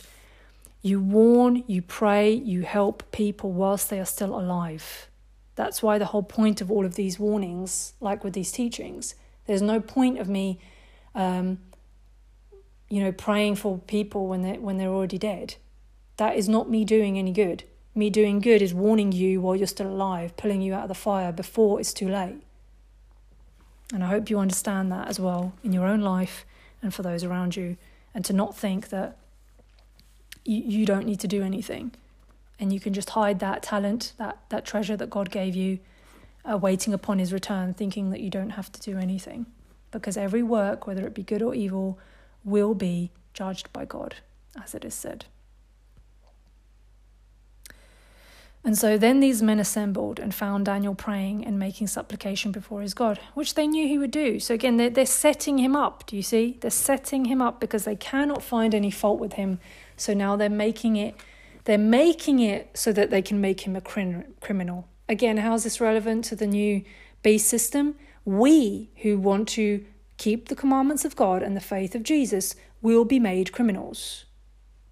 That's why martyrdom is going to be a kind of like inevitable thing and not far-fetched whatsoever, because you will be made a criminal. People will hate us for even believing or saying the name Jesus. Then these men assembled and found Daniel praying and making supplication before his God, which is personal prayer. Making supplication is this personal plea and petition to God. Then came they near and spoke before the king concerning the king's decree. So now they're bringing it to him with this so-called evidence, right? But they've set this up. So listen to what happens. And they said to the king, "Hast thou not signed a decree that every man that shall ask a petition of any god or man within 30 days, save of you," as in not of you. If anyone basically asks a petition of a god or a man that's not you, O king, shall be cast into the den of lions? O king. The king then answered and said, "This thing is true, according to the law of the Medes and the Persians, which alters not." And now you see he's not realised yet that they're trying to fool the king as well. They've tricked the king. But he does realise it in a moment, as you'll see. Then answered they and said before the king, "That Daniel, which is of the children of captivity of Judah, regards not you." He doesn't regard you, O king, nor the decree that you have signed. So he's like disrespecting you, right? "But he makes his petition 3 times a day." Then the king, when he heard these words, was sore displeased with himself. Listen, that's godly sorrow and contrite heart. So now his own heart is basically, his own conscience is condemning him. He's like sore displeased with himself when he heard that they're accusing Daniel, right? And he set his heart on Daniel to deliver him, as in to save him out of this trouble. And he laboured till the going down of the sun to deliver him. So you see, he is king, he can do whatever he wants, but because he set this decree which alters not, he has to also work around these laws, remember? So he's like, now he's working, like, he's saying, like, he's literally he laboured till the going down of the sun to deliver him, like to ensure that Daniel does not actually end up dying. And he's really troubled in his conscience, which is another way, by the way, that God convicts you and tests you. Is like, are you listening to that? If he wasn't going to listen to his own heart, which then condemned him, which told him, this is wrong, then he could have just like buried that away with drinking alcohol or taking some pills or, going out and sleeping with lots of women. He could have done that, but no, he was like, no, not Daniel. Like, what have I done? What have I done? He was displeased with himself. He was realising he was foolish and he didn't bother to do his research before just going ahead and doing what these people that he put in leadership positions told him. He didn't realise that that's what they were doing. But guess what? This is what all leadership so-called does today, is they exploit their positions of power because the worldly kingdom is a corrupt kingdom, right? God's angels who have high-ranking responsibility, they don't do such things. They only use their power for the good. And that takes a lot of spiritual maturity. Then these men assembled unto the king and said unto the king, "Know, O king, that the law of the Medes and the Persians is that no decree nor statute which the king establishes may be changed." So now they're reaffirming, right? They're like, well, you signed this, so you're going to have to go ahead and do it. And do you see how they're just using lovely, flattering language? They're using that like legal jargon speak to make it sound like this is totally fine. So do you not see how this language is being used today as well to make it absolutely fine to basically have people be murdered and die for atrocious things? Then the king commanded, and they brought Daniel and cast him into the den of lions. He's like, because he has to do as the decree is. Now the king spoke and said unto Daniel, "Thy God whom thou servest continually, he will deliver you." And a stone was brought and laid upon the mouth of the den. So they basically locked him in. And the king sealed it with his own signet. So he literally put something that only the king can put on, and with the signet of his lords, the purpose might not be changed concerning Daniel. Meaning they made it so that they put guards there and everything so that, no one can basically let him out. Okay. However, then the king went to his palace after he'd done all that and done as he had spoken, because he has to keep his word. You have to do it. According to these decrees. Then the king went to his palace and passed the night fasting. So he spent the night fasting, guys. Neither were instruments of music brought before him, and his sleep went from him. So all night he did not sleep. He was fasting. He was like concerned. He was troubled that Daniel be saved, right? Then he arose very early in the morning and went in haste, like he ran unto the den of lions, like he was so troubled that Daniel would be okay. And when he came to the den, he cried with a lamentable voice unto Daniel. A lamentable voice is like a very worried and sorrowful voice. He's like, Daniel, are you there? And the king spoke and said, Daniel, O Daniel, servant of the living God, is thy God, whom thou servest continually, able to deliver you from the lions? So he's like in hope that this is the case, right? Then said Daniel unto the king, O king, live forever. My God has sent his angel and has shut the lion's mouth, that they have not hurt me. For as much as before him innocency was found in me, and also before thee, O king, have I done no hurt. So again, he's bearing a true witness of his innocence, and he's proclaiming that with the sword of the Spirit, which is his word, right? The truth, the sword of the Spirit of the word of God. He's saying, like, God has found no manner of hurt, nor and he's found innocent in the eyes of God. So therefore, he was protected from the lion's den. Then was the king exceedingly glad for him, and commanded that they should take Daniel up out of the den. So Daniel was taken out of the den, and no manner of hurt was found upon him, because he believed in his God. Again, faith to the end. Not because you'll be, delivered from the lion's den. Maybe some of us will be, okay? Maybe some people will miraculously be delivered, and they will have some miraculous way of avoiding all of these things. However, when the ultimate push comes to shove, when the ultimate point is, as in the very mark itself and the very point of he causes all, then the only inevitable is the death of his saints. Okay? But can it be for you individually that there's some other saving way? Sure. But there is absolutely no, general, broader promise that anyone's going to be, quote, raptured or removed from the earth to not experience any persecution. That is just a lie. And as it says here in John chapter 15, verse 12 to 6, I wanted to go there. John, what did I say? 15, 12 to 6. Jesus speaking, this is my commandment, that you love one another as I have loved you. And what did I say? How did he love us? Through sacrifice, through giving his own life for us. That's the kind of love he's talking about, which is also the love of keeping God's commandments. Greater love has no man than this, that a man lay down his life for his friends. You are my friends, if you do whatsoever I command you. Henceforth I call you not servants, for the servant knows not what his Lord does, but I have called you friends, for all things that I have heard of my Father I have made known to you. Ye have not chosen me, but I have chosen you, and ordained you, that you should go and bring forth fruit, and that your fruit should remain, that whatsoever you shall ask of the Father in my name, he may give you.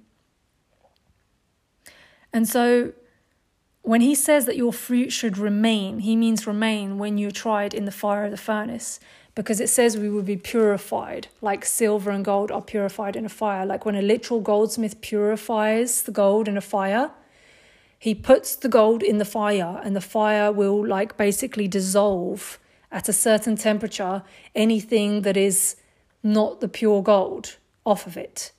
And that's what he's referring to. He's saying anything that is wickedness and of evil works will be burnt in the fire, and that which is remaining is your good fruits. And that's why it also says in scriptures that which remains is your good works, which is what you'll receive reward for. It says that. So it says some will lose much. So if a lot is burnt up in your purification, it means that your fruits aren't very good. You don't have a very big harvest, very big amount of good fruits. You haven't done much with the talent God gave you.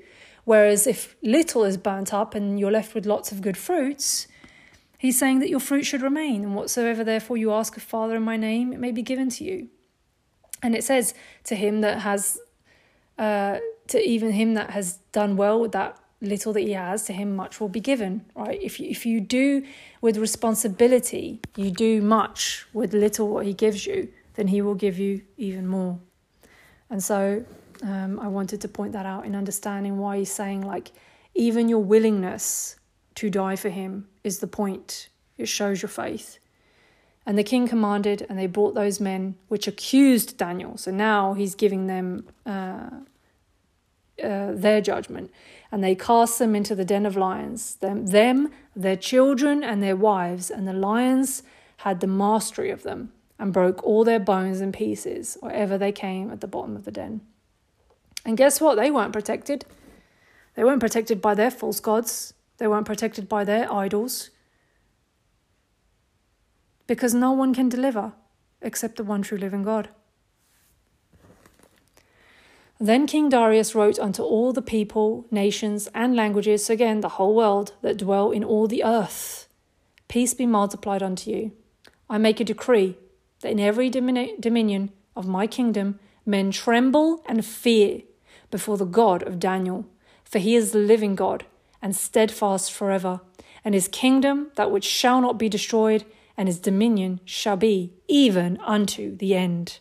He delivers and rescues, and he works signs and wonders in heaven and in earth, who has delivered Daniel from the power of the lions. So this Daniel prospered in the reign of Darius and in the reign of Cyrus the Persian.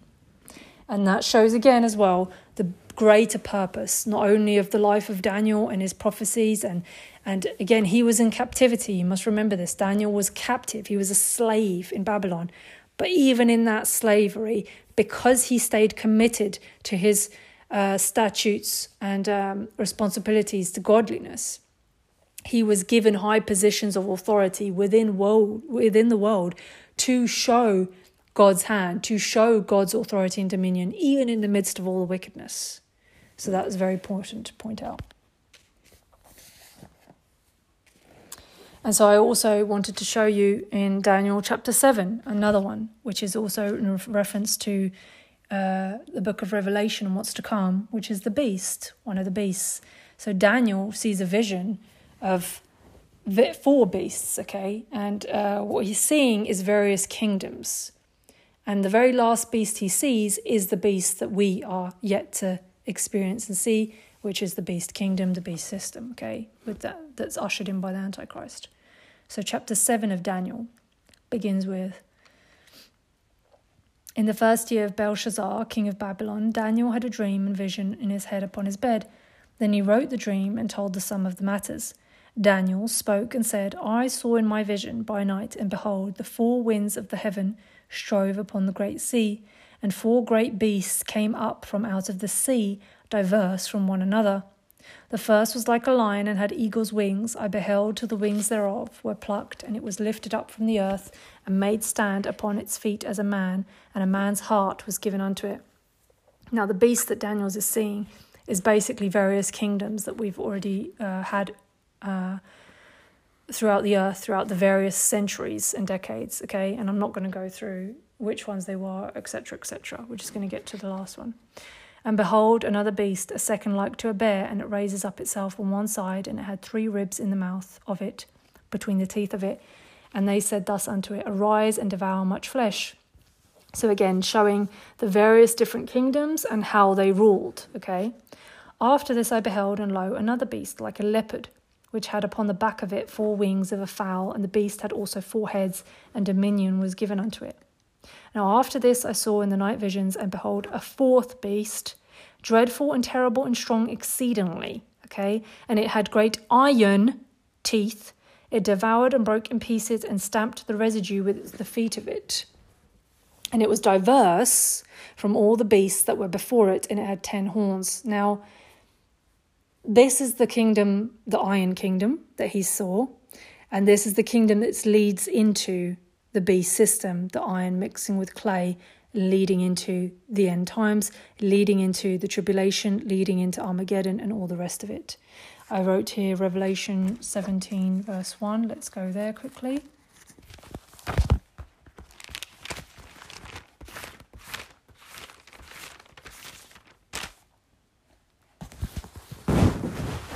Sorry, not Revelation 17 verse 12. And the 10 horns. So did you hear me just say it was 10 horns? It had 10 horns, this beast, okay? The 4th beast, which was diverse from all the other beasts. It's different. Why is it different? The beast that he's talking about is our one. The only one that's possible in the only generation possible, which is with the level of technology and AI and everything we have today. It's only possible because of the technology we have today, the worldwide connectivity, the ability to make everything digital, the ability to trace and track and surveillance everything, right? That's the difference. That's why it's so different. And do you see now why he sees these things in like these versions of beasts and stuff? Because if you'd just said to him, it's technology, like he doesn't even know like what you're talking about. So, and it's so that every generation after that, even before us, would understand to some extent what it's talking about. Okay. And so it says here, it had 10 horns. So what did it say? Revelation chapter 17, verse 12 tells us, the 10 horns which you saw are 10 kings, which have received no kingdom as yet, but receive power as kings 1 hour with the beast. So these are 10 kings which are global kings. They're going to be global rulers as part of what? The NWO and the One World Government. Okay. Which, by the way, we've been seeing again, showing us, unveiling and uncovering itself, right? Literal unveiling, revealing what's been hidden in the occult, which was all these people that came out and started declaring decrees and laws, which are not rulers, they're not government in any of our countries, yet they seem to have rule to make laws on a whim, change laws. Yes or yes? Was it not a world agreement that came out of nowhere from people that no one had ever heard of, and all of a sudden everyone had to listen to them? Do you not see that that's what that's talking about? So I considered the horns, and behold, there came up among them a little horn, before whom there was 3 of the first horns plucked up by the roots, and behold, in this horn were eyes like the eyes of man, and a mouth speaking great things. And so the horns, as you see, they're representative of people, they're representative of kings, and it's saying that there was a little horn that was different as well, eyes like the eyes of a man, and a mouth speaking great things. What are the great things it's speaking? Let's go again, correlation to Revelation chapter 13, verse 5. And there was given unto him a mouth speaking great things. Great doesn't mean good. Great just means big, bold things. And blasphemies. And power was given unto him to continue 40 and 2 months, which is about 3.5 years. Again, we see that 3.5 year reference. And also 2 Thessalonians 2:4. The man of sin, let no man deceive you by any means, for that day shall not come, as in the day of the Lord, Christ's second coming, except there come a falling away first. This is people. Who's going to fall away? It's not atheists. It's not non-believers. It's not the lost. It's people who were already so-called in Christ. People who are already supposedly in these religions, these denominations that claim to be of Christ, that claim to know Jesus, that claim to believe in the Bible as the word of God. They will begin to be offended by the affliction they have to endure in the world, because they were promised by their spiritual leaders or religious leaders that they don't need to suffer any affliction. We're not appointed to God's wrath, so no, like, you don't have to lift a finger. You are just inheriting the kingdom. You have to do nothing. You have to prove yourself nothing, okay? So they will be unwilling to suffer for Jesus' sake. They will be offended even by the idea to have to suffer for Jesus' sake. So their true hearts will be revealed. That's why there's a falling away first. This rebellion, they're going to be disgusted and annoyed. They're like, this is not what I signed up for. Yet at that same time, as many people will leave the faith, many new people will come into the faith. Those who are true and tried and understand, that have the patience and the faith in tribulation to suffer for Jesus' sake, to know and understand that, wow, there is something in this. Look how many people are against this. Look how many people are against the commandments of God. Look how many people despise the name of Jesus. There's something in this. Is it because he is the truth? And they come to that revelation themselves because God reveals everyone to himself individually. I know that Jesus is real. I know that Jesus is alive. I don't need anyone to prove that to me. I don't need anyone to sell him to me. He's not a cheap sales pitch. He's the King of Kings, Lord of Lords. And so that man falling away first and that man of sin be revealed first. Everything will come first. The beast system will come first. The Antichrist will come first. The tests, the trials, the going through the fiery furnace will be first. And then when does he return? He returns to reap for the harvest. He doesn't come in the middle of it. He comes to reap the harvest. He comes to separate the wheat from the tares. And so the son of perdition, who opposes and exalts himself above all that is called God or that is worshipped, so that he is God, sits in the temple of God, showing himself that he is God. And that's what the abomination of desolation is. He's going to put himself as God. The beast system is God, and you will not be allowed to pray to any other God, let alone the one true living God, because you're going to have to worship his image. That's the abomination of desolation. And so, continuing on, I beheld till the 3 thrones were cast down, and the Ancient of Days did sit, which is another name for God. I love that one, the Ancient of Days, whose garment was white as snow, and the hair of his head like pure wool. And his throne was like the fiery flame, and his wheels as burning fire. And I have reference here, Revelation 1:14. Again, I bring like tears to my eyes just from the joy of the Lord. Even in all of this, your joy is in God. This is what people need to understand. Like, I still have, even through all of my sorrow of the world, state of the world, I have so much joy in God. And yes, I have joy in the hope of salvation. The hope is always there, guys. The hope is the entire word of God in Jesus, and in his blessings and in his promises.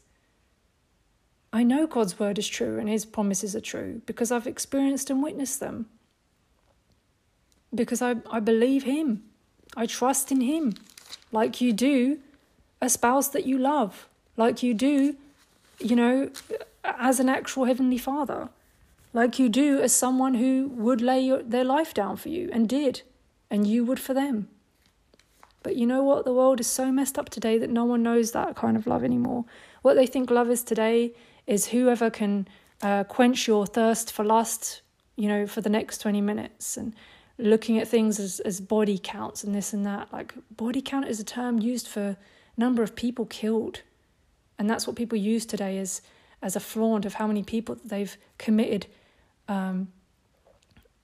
abominations with, that they've fornicated with.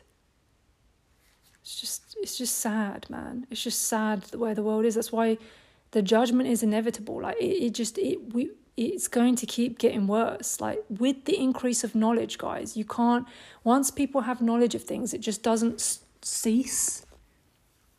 So with technology just came all of this stuff that is just making things worse. And the only way, individually, there is much you can do. But on a mass scale, the people that follow the world, they follow the world. And they're going to do what the world says to do. Just follow lustly desires until your own death.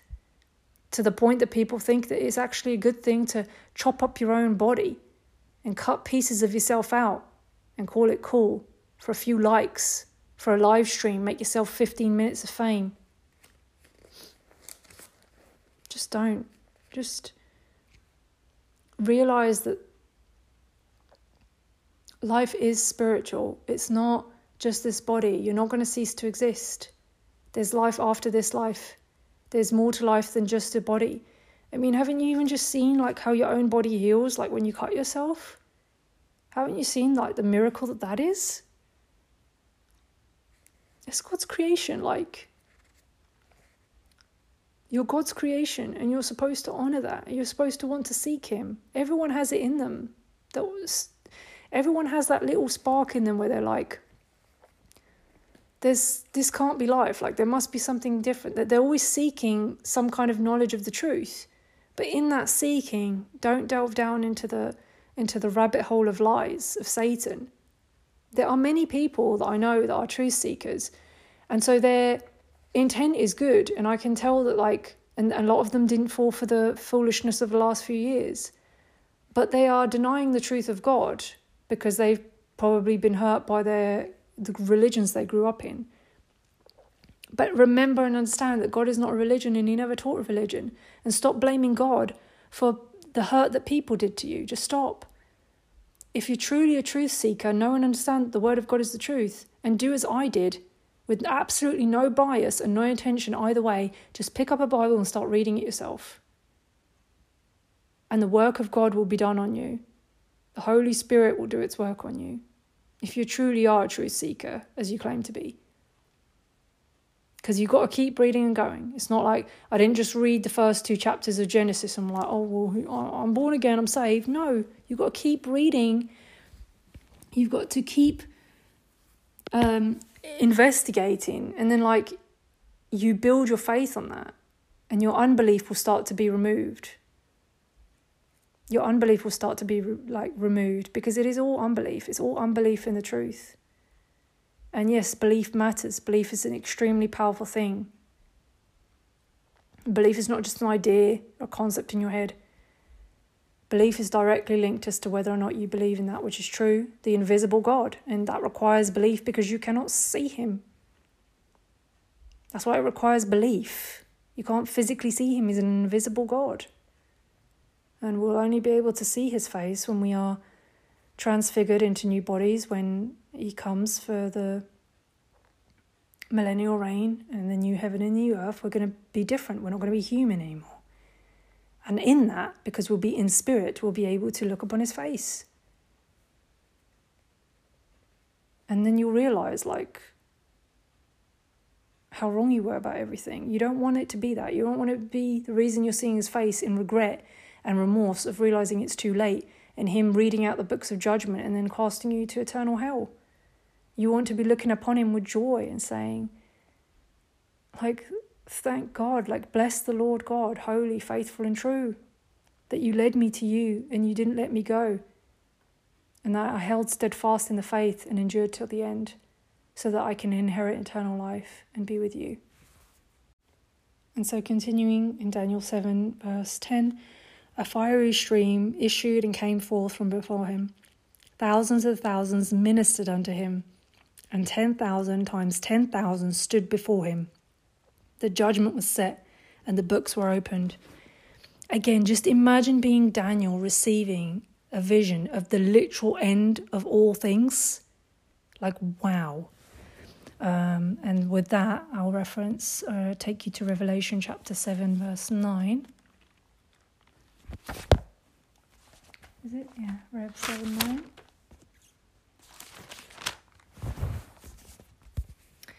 Where it says, after this I beheld, and lo, a great multitude, which no man could number, so that many people, of all nations and kindreds and people and tongues, stood before the throne and before the Lamb, clothed with white robes and palms in their hands, and cried with a loud voice, saying, Salvation to our God, which sitteth upon the throne, and unto the Lamb. So this is what Daniel's saying, where he said he saw a fiery stream came from before him, and thousands upon thousands ministered unto him, and 10,000 times 10,000 stood before him. The judgments were set, and the books were opened. So he's saying, there's the thousands we're seeing that without number ministered to him. Those are the ones that stood before him, praising him. And then there's the ones that stood before him to be judged, where the books were opened. Well, where do we see that? We see that in Revelation chapter 20, verse 12. Where it says, And I saw the dead, small and great, stand before God, and the books were opened. And another book was opened, which is the book of life. And the dead were judged out of those things which were written in the books, according to their works. And the sea gave up the dead which were in it, and death and hell delivered up the dead which were in them, and they were judged every man according to their works. And death and hell were cast into the lake of fire. This is the second death. So you see how there's multiple deaths, and it's the second death that is the eternal lake of fire. But before that, anyone that was already dead and was already not born again or died in their sin and their wickedness, then yes, they're in hell. They're not in just some non-existent sleep, and they're also not in this fake purgatory world where you here on earth can give money to a person to help save them. Ludicrous. And whosoever was not found written in the book of life was cast into the lake of fire. And so, for some reason here, I've also written Daniel chapter 12, verse 1. Oh, let's go there quickly then. Which says, "At that time shall Michael stand up, the great prince, which stands for the children of your people," which is he protects spiritual Israel. That's Michael the archangel, one of the highest responsible angels in God's army. "And there shall be a time of trouble such as never was since there was a nation even to that same." So this is talking about the tribulation. It's so horrid. "And at that time thy people shall be delivered, every one that's found in the book, written in the book of life. And many of them that sleep in the dust of the earth shall awake, some to everlasting life and some to shame and everlasting contempt." Okay? So this is talking about the two resurrections. The first resurrection is unto eternal life. That's the people who first awake in the millennial reign. So that's for 1,000 years, those who already died, plus those who are still alive and living, by the way. So again, you see how it's referring to the dead. There's still going to be multiple billions of people living on earth. And what's with those people? Well, that's the thing. Like, people still have a constant opportunity for repentance, those that are alive. They don't just get killed for nothing. If they decide to go into the Battle of Armageddon, then they die with that, for example. But if they're still just lost, if they're still just like walking around, they're not even aware of anything. They're not aware of the devil. They're not aware of God. They're not aware of that. Then there's still like opportunity for them. Like, this is also the reason why even during the millennial reign and even during the new heaven and the new earth, it consistently says that in no wise shall anything enter into the kingdom of God that defiles, neither whatsoever works abomination or makes a lie, but they which are written in the Lamb's book of life. So why would it say that if there isn't anything on the earth that could do those things? You see? So, but I'm not going to go too even deeper in that, else it's a whole other teaching. But consider that. And so I beheld then, because of the voice of the great words which the horn spoke. So he was watching this person, this Antichrist, which was speaking these great blasphemies, right? "I beheld even till the beast was slain, and his body destroyed and given to the burning flame." This is it also talks about there's 3 various beasts referred to in the book of Revelation. It talks about a beast, it talks about a false prophet, and then it talks about the dragon himself thrown into the lake of fire. That's 3 persons, right? Thrown into the burning flame. "As concerning the rest of the beasts, they had their dominion taken away, yet their lives were prolonged for a season and a time." Which talks about basically the other kingdoms. So it's saying like this is all the nations that still have opportunity for repentance, which we see throughout all the book of Revelation again, when all the plagues are being poured onto them. They have the opportunity to repent, but they don't. The majority of them just blaspheme God because of the physical pain they're getting from all of the plagues, instead of giving glory to God as they should. Okay? "I saw in the night visions, and behold, one like the Son of Man," which again is Jesus. He's always given Son of Man and Son of God. Why? Because he was both fully man and fully God. Okay, that's why he has 2 of those titles, because it's in capital letter Son of Man, right? He was fully man and fully God. He's the only being ever to exist that did that. That's why Jesus, God come in the flesh, is what is professed if you're a true believer. And if you don't profess that, that's why John says you're an Antichrist. Because the Son of Man means that he was fully human, subject to all the same temptations as us. But he was also fully God because he was born of God. Mary it wasn't with man. It was the Lord that impregnated her, right? And so he was fully God and fully man. Again, all of the Gospels will explain all of that to you, but I'm not getting into that now. But that's just so you understand the 2 names. "He came with the clouds of heaven and came to the Ancient of Days, and they brought him near before him." So remember I was telling you in the other episodes how it talks about in the book of Revelation both Yahweh and Jesus, both the Father and the Son, how the Father is sitting on the throne and the Son is sitting on his right hand. And it's talking about both of them and clearly showing how Jesus is also God. by showing that everybody was giving the worship that they gave to the Ancient of Days, to Yahweh on the throne, were giving that same worship to the Lamb, Jesus. Okay, that's why you're seeing that, the Father and the Son. As he says, those who accept and believe on the Father, on the Son, have also the Father, and those who don't, right? And there was given to him dominion and glory and a kingdom, that all people, nations and languages should serve him. His dominion is an everlasting dominion which shall not pass away, and his kingdom that which shall not be destroyed. That's talking about God's kingdom, which he will come and rule. I, Daniel, was grieved in my spirit, no kidding, in the midst of my body, and the visions of my head troubled me. I came near unto one of them that stood by, and asked him the truth of all this. So he told me, and made me know the interpretation of these things. These great beasts which are four kings which shall rise out of the earth.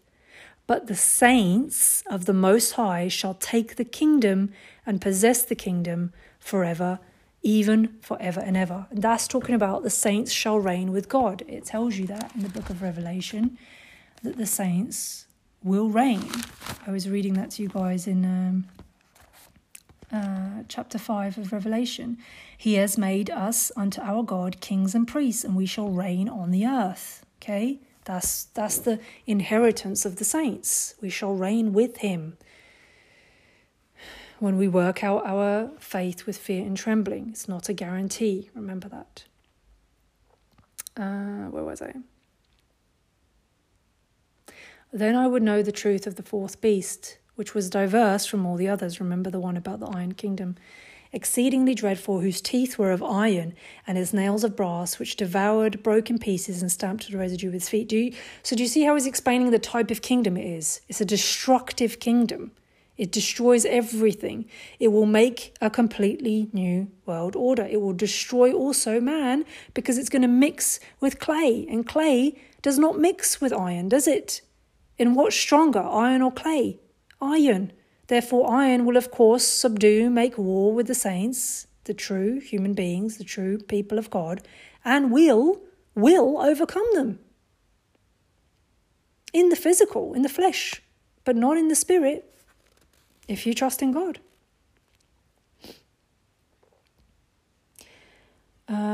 Then I would know the truth of the fourth beast, which was diverse from all the others, exceedingly dreadful, whose teeth was of iron and his nails of brass, which devoured, broke in pieces, and stamped the residue with his feet. And of the 10 horns that were in his head, and of them other which came up, the little one, whom the 3 fell, even of that horn that had eyes, and a mouth that spoke very great things, whose look was more stout than his fellows. So that's another important thing, what people don't understand, is like the Antichrist, or anyone that is wicked, but that is worldly and receives worldly things from the devil. They're not obviously evil. They're good at persuasion. They're good at flattery. Okay, they're nice to look upon, probably even attractive, right? People adore them. Like, that's what he means when he's saying that. That's what I've got put here. What did I write here? Revelation 13, verse 7. Like, that's what it means. Like, you can be deceived by it, because this person will come preaching peace and prosperity.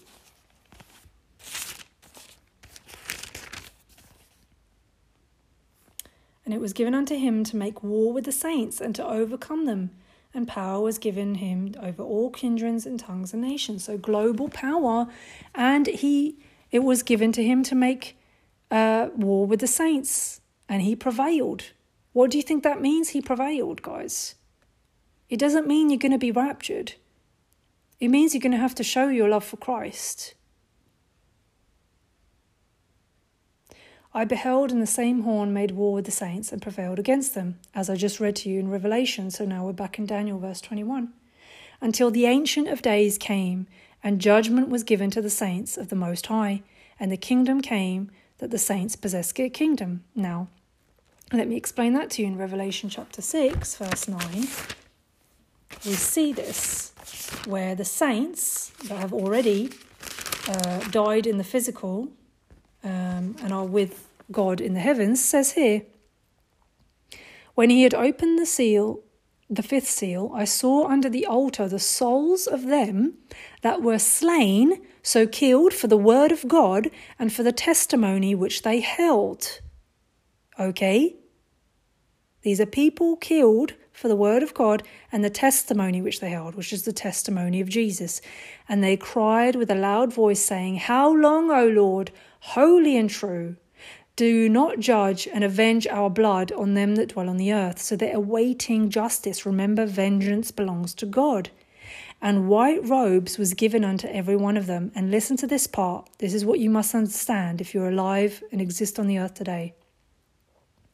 And it was said unto them that they should rest yet for a little season, until their fellow servants also and their brethren that should be killed as they were should be fulfilled. Did you hear that? It means the fellow servants as them who were martyred for the word of God and the testimony of Jesus should also be killed as they were, that it should be fulfilled. So God is literally awaiting on the completion of a specific number of martyr rolls on earth. Like until that number is completed, then his return is not coming. Now, my point with that is, as I said to you, that is your option. If you're existing on earth and the beast system is here and in full swing, your only alternative is death in Christ.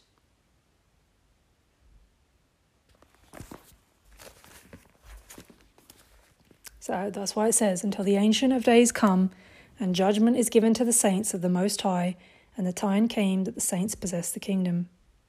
So do you not see how the death of this life is not, that's why he's saying don't fear that. Don't fear the man that can kill you here. Fear the one that can destroy both your soul and body in hell. Because when you overcome that death, then you inherit the kingdom with God. Thus he said, the fourth beast shall be the fourth kingdom upon the earth, which shall be diverse from all kingdoms, and shall devour the whole earth, guys, the whole earth, global, and shall tread it down and break it in pieces. So why is it, do you not see how it's very, very aggressive and violent? Okay, so it will be aggressive and violent, hence why no one will have an issue with people being beheaded and things like that. They just won't have an issue with it. Also, to the point, that's another thing. Again, I can't go into detail, but that's another thing that they're always sort of preparing you and showing you the perverted version in their movies, because remember, all movies are from Satan. He runs the Hollywood industry. But he's always giving you his version of the story. Nonetheless, he's showing you some elements of it, which is that's why they're showing you things like zombies and apocalypses and stuff, because people will literally be tearing each other's flesh. People will turn into monsters. People that take the mark of the beast, people that are fully embedded in it, will also be receiving these plagues from God, which will be physical plagues. They'll have physical boils all over their bodies. It will be disgusting to look upon. They will become cannibalistic. Like, that's why they show you that in movies. And also, another thing is, a big one, with the whole falsity of aliens. Aliens aren't real. Aliens are demons. So please don't try to connect with aliens and think that they're your star family or something. Aliens are demons, okay? But there's this whole twisted thing that they show you in movies where, like, alien invasions, like where they show you, what do they usually show you in the movies? They show you some kind of mothership, right? That's floating in the air. Just think, what's a really old-fashioned one that's really popular? Is it called Armageddon? I want to say Armageddon. Yeah, I want to say Armageddon. Also, The Fifth Element, pretty big. That's actually a pretty big one that shows a lot of this too. And many others. I, Robot, you know. There's even one called District 9, which is probably less known, but that shows you a lot of that too, which is like this merging of man and machine, merging of man and beast, showing like this, the ship of the aliens in the sky. There's many others that I'm not coming to my memory now because I haven't watched movies in years and I don't recommend it. But the usual is that they show you this ship flying in the air and the enemy is the ship, and humanity is supposed to come together against this alien attack, right? But the way that they're showing you these alien attack in the movies is what they're actually showing you is the God of the Bible and the Saviour of the world, Jesus, is the enemy.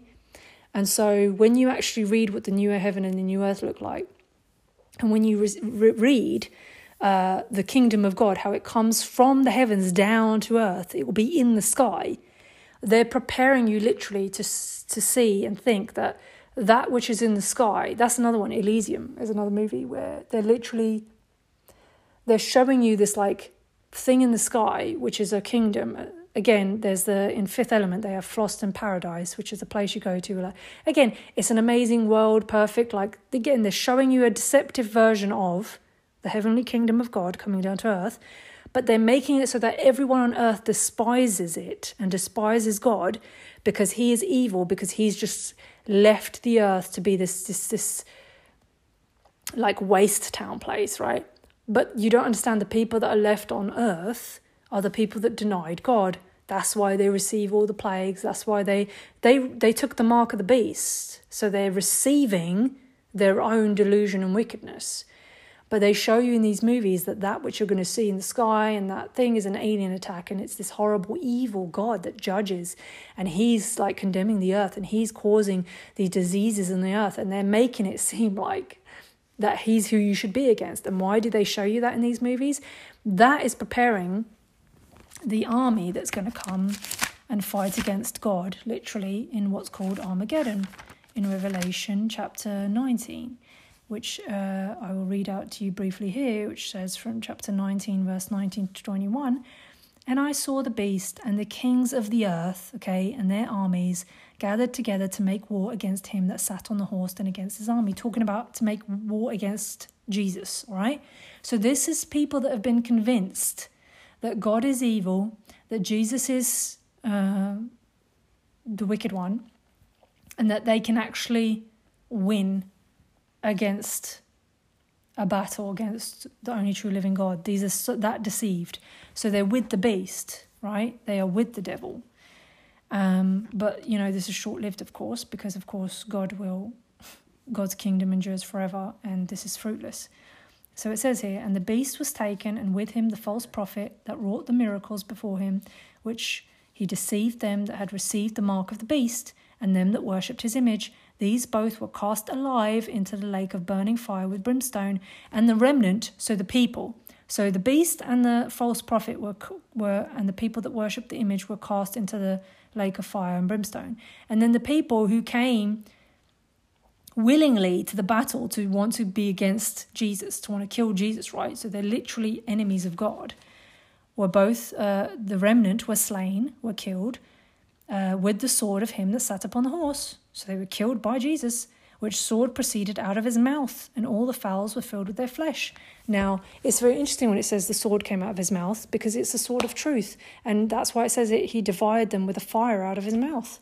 Because the word of God is what condemns you. As Jesus says in the book of Matthew. He says, "I didn't come to judge the world, because the word judges you. Because you read the word and you believed not the truth. You denied it because you loved your own wickedness." Right? So that's just a brief thing on that, but I could say much more on that.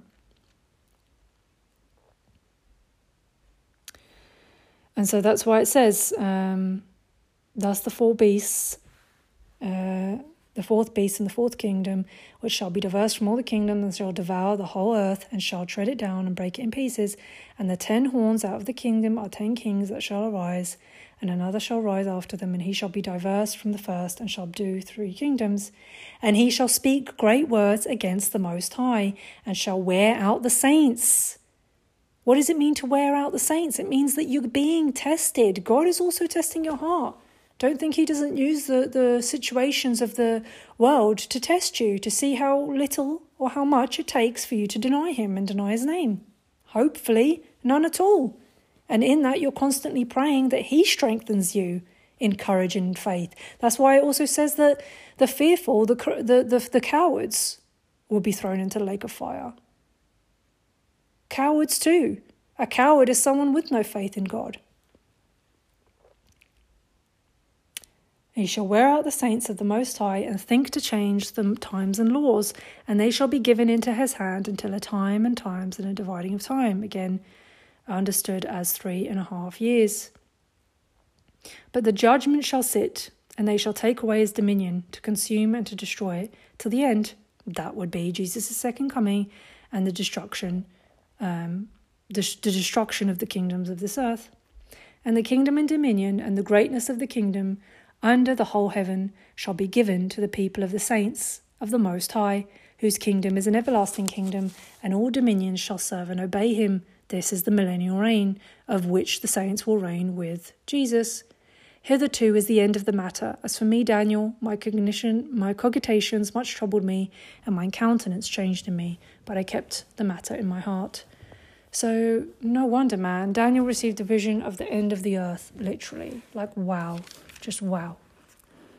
And so, again, even more, there's so much more to read in the book of Daniel. There's even more, but I can't, to make this a fruitful one session, I wanted to focus this on the understanding that you can see that God has clearly given us mercy and given us wisdom and understanding in the scriptures to show us exactly how throughout history this has happened and how it's going to look like in the beast system, and therefore how to be prepared. And so let me read fully Revelation 13 to you so that you understand what we've gone through and what you need to be prepared for. And I stood upon the sand of the sea and saw a beast rise up out of the sea, having 7 heads and 10 horns, and upon his horns 10 crowns, and upon his heads the names of blasphemy. And the beast which I saw was like unto a leopard, and his feet was as the feet of a bear, and his mouth as the mouth of a lion. And the dragon, Satan, gave him his power and his seat and great authority. So this is spiritual power to a humanly figure, right? A figure of authority. And I saw one of his heads, as it were, wounded to death, and his deadly wound was healed, and all the world wondered after the beast. So this is the showing signs and wonders so that people will believe in him and say like, oh, this person must be powerful and godly because look at the miracles. And this is also why Jesus told and rebuked the nations, saying, this is an evil and wicked generation that looks for a sign. So don't look for signs and wonders. You have faith and trust in the word of God. Else you will be deceived by signs and wonders. And they worshipped the dragon, which gave power unto the beast. So you see first how they're worshipping Satan himself, which gave power unto the beast. And they worshipped the beast as well, saying, who is like unto the beast? Who is able to make war with him? So they're attacking God's kingdom, literally from earth, right? So they're literally saying again, who is like unto this beast? Just like King Nebuchadnezzar was saying, like, who is your God that can deliver you from my hand? They're doing the same thing. And there was given unto him a mouth speaking great things and blasphemies, and power was given unto him to continue 40 and 2 months, 3.5 years again. There we see it. And he opened his mouth in blasphemy against God, to blaspheme his name and his tabernacle and them that dwell in heaven. And so he's, again, very clear, has the knowledge of God, and consciously blasphemes his name and his tabernacle, which means his home. A tabernacle is like a tent. It means your home. So God's kingdom. And it was given unto him to make war with the saints and to overcome them. So why is he saying that? It means that the test of the saints is that we are overcome physically, but we are not overcome spiritually. As in, the death of his saints are precious in his sight. Like, I just hope you're understanding that. Like, when I come to understood that, because before I wasn't sure if maybe there's some way we'll get around the mark, you know, that we'll be able to live outside of society or something. But no, man, that's not the case. Like, you have to come to terms with it. And again, no one can decide that for themselves. God decides who is martyred. But at the end of the day, if we are the last generation, we have to at least be prepared for it. You have to be spiritually and physically preparing yourself for being overcome. physically. And power was given to him to all kindreds and tongues and nations. And all that dwell upon the earth shall worship him. Shall, you see, it's like it's an inevitable. It's like it will come to pass. Whose names are not written in the book of life and of the Lamb slain from the foundation of the world. So if your name is written in the book of life, it means what? It means that you will be, like, you're willing to do that. You're willing to die for Christ, because that's what it means to actually pick up your cross and follow him. That's what it means to show you love him. To show him you love him. If any man have an ear, let him hear. Listen. He that leads into captivity shall go into captivity. He that kills with the sword must be killed with the sword. Here is the patience and the faith of the saints. Why does he say that? Here is the patience and the faith of the saints. Because as you're being worn out, tried and tested here on earth, okay, you're going to be like, well, how is this fair? How is this okay? Why are they prospering? Why are they getting away with it? They're not. He's saying, he that leads into captivity, so he that enslaves others shall be enslaved himself. He that kills with the sword will also be killed with the sword. What they're saying here is that people that shed innocent blood will have their own blood shed. As in, your patience and the faith of the saints is that you do not take vengeance of yourself, and you do not look upon the situation and question God's judgment. Your faith and your patience is in knowing that they will receive judgment in the way in which that they have committed their atrocities and the wickedness.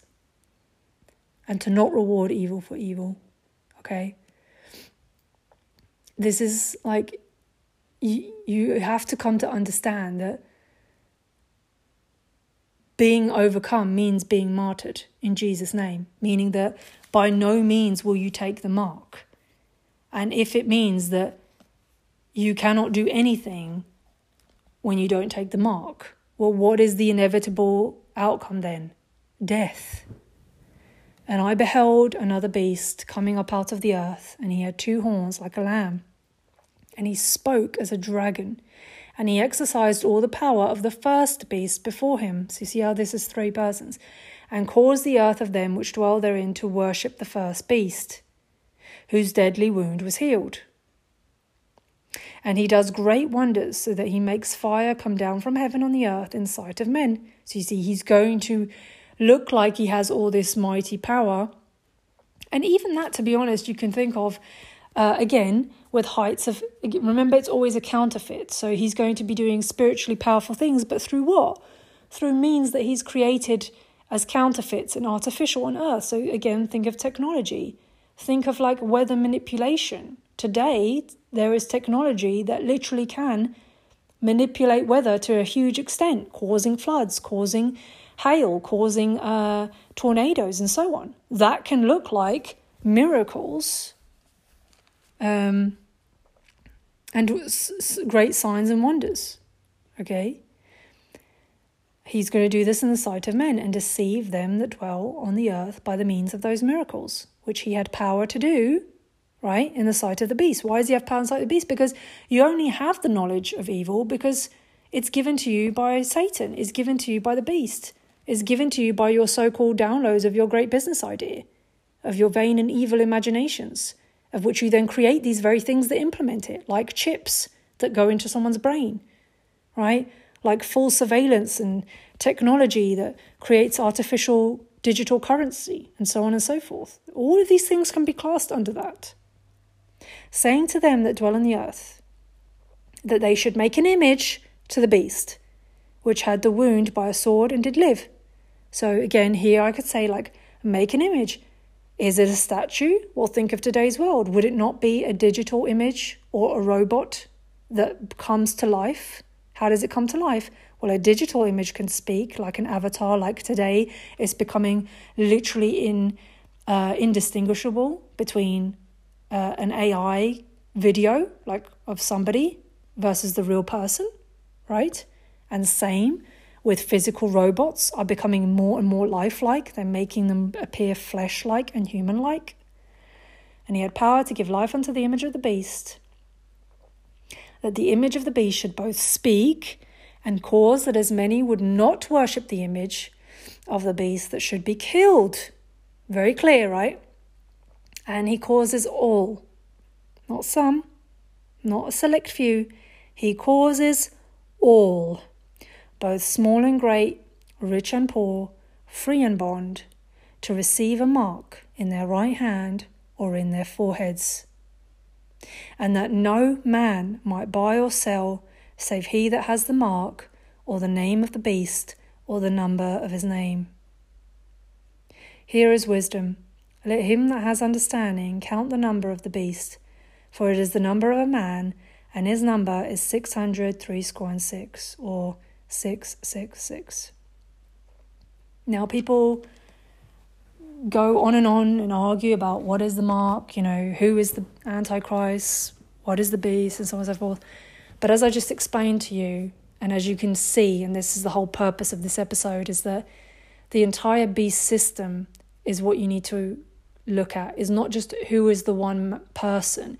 It is the very fact that your day-to-day life is going to be afflicted to the point that you have to choose between life and death in order to worship this beast and take his mark, or not deny the one true living God and be a martyr of Jesus Christ. As in, if this is your way to for your life to end on this earth, then so it may be, so it should be. I came to terms with that through much revelation and tears and understanding that that's what that says. It's not a maybe. And the more you read through Book of Revelation, it's not just written in one place, and not just written in the Book of Revelation, by the way, it's written throughout all the scriptures, in understanding that that's what that means. Like Christ died for you, are you willing to die for him? This is what it means to lay down your life, to not love your life to the death. Precious in his sight is the death of his saints. So that's what I wanted to share for you to understand, that you don't get worked up into what exactly the mark is. Is it a chip? Is it a tattoo? Is it an ink? Is it a app? Whatever it is, right? It is very clear, whatever the actual mark is that you're taking it or you're consenting to it. That's the thing you have to understand, so that you're not deceived, is that the differentiator is there is going to be a point in which, without this mark, whatever it is, you will not be able to function in society. You will not be able to buy or sell, meaning you will not be able to buy yourself food, shelter yourself. You will not be able to sell, meaning you won't be able to work either. Which means death. But of course, because without those things, you cannot survive. You might survive some years again in the wild, but inevitably it's going to get to you, because remember this, he causes all, whole world.